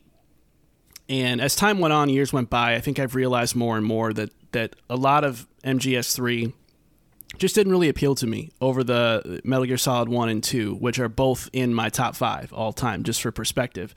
So, Snake Eater is in my mid-30s right now. And a lot of it is because I think a lot of the mechanics just don't hold up very well anymore. They never really did. They were always annoying to me, even at the time. So I can't even say that, now I don't like it, but back then I loved it. The frequent going, I call this game Menu Gear Solid 3 for a reason. You go in that menu to do everything from changing camo and face paint 27 times in 10 minutes to constantly getting injured and having to pull out bullets and suture yourself, and those things sound really cool, like eating every couple of minutes so your stamina stays high. Those things sound really immersive and cool. And then after a while, it just gets disgusting because you're constantly going to the menus. You got to take stuff out of your backpack to put it in your inventory. And then when you got to get something out, you got to put from your inventory to your backpack. You spend so much time in the menus in that game that I think it just ruined the pace for me. And I also thought that a lot of the bosses in the Cobra unit, except for the boss, to me were just way too over the top and forgettable. Forgettable? Yeah. Everybody always talks about the sniper fight. I think that was overrated. I think that the fight with the spider guy and the guy with the wasps, all those guys, I think all of it. The only one I liked was the Sorrow because it wasn't an actual fight. It was more of an experience. It was very chilling. If you kill people. Yeah. Right. But other than that, I just thought it was written well. It was just a lot of the gameplay and the menu based hell I was in with that, just it drug it down for me, and it got to the point where I'm like, it's just not the kind of Metal Gear that I came to love. So it's in my mid-30s now. And then Fallout 4. Fallout 4 didn't fall far. It no pun intended again, but it went from being in my mid-30s to my mid-40s. I think just some of it is because the Fallout formula to me has since kind of gotten a little stale in my eyes. I still enjoy it, but looking back on Fallout 4, I think that there were some missed opportunities with a lot of side content and side quests to be more interesting, and to make some of the exploration a little bit more worthwhile. In comparison to what I think New Vegas did really well, and even Fallout 3, I do like the voice protagonist. I don't care what anybody says. I think that was an upgrade. And I did like the overarching story with your character finding your child. But I just think that the package, to me, while still one of my favorites in all of gaming, had to get bumped down a few notches, just because I think a lot of that game's content isn't as memorable as I kind of thought it was, looking back on it. But and a lot of that building and crafting your own town stuff, like that was just a bog down. I hated that. So yeah. And the ending just felt like such a sudden thing. Like, you're in the Institute. Oh, you find out that they never do endings well. It's such a shame for those games. And they had such a dope premise with the whole time with like, right. You think you get out of that capsule, a time capsule and a frozen capsule, whatever, and vault. You think that the vault. No, I'm talking about like the frozen thing. You get out when you see your kid. Get taken. You think he's basically still a baby, and it turns out He no baby. He old.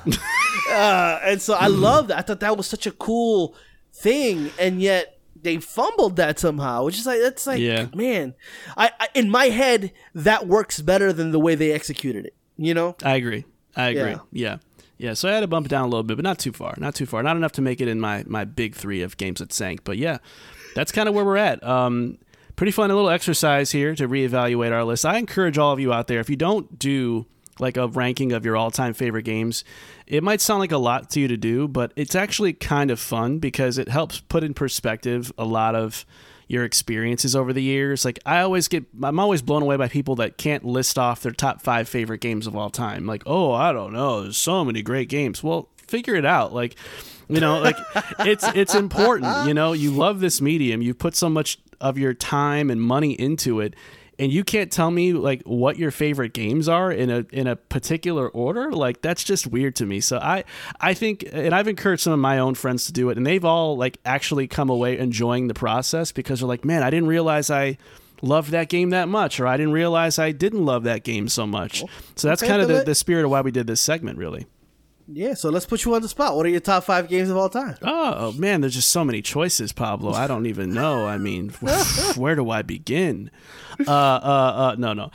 So top 5. 5, Metal Gear Solid 2. 4, Star Wars: Knights of the Old Republic. 3, The Last of Us. 2, Final Fantasy 7. 1, Metal Gear Solid.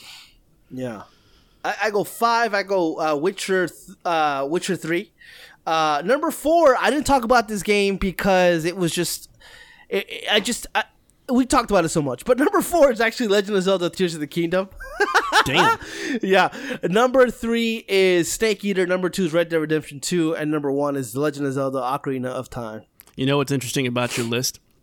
What's that? Is that I didn't ask you to give that to me. I didn't want to hear it. That's going to wrap up this week's show. Until next time, don't forget to subscribe and follow us on Instagram, Twitter, and Threads at It's Cool Down Time. Thank you for listening, and we will see you next week. Take care. So when are we going to start the recording? What? I'm just kidding.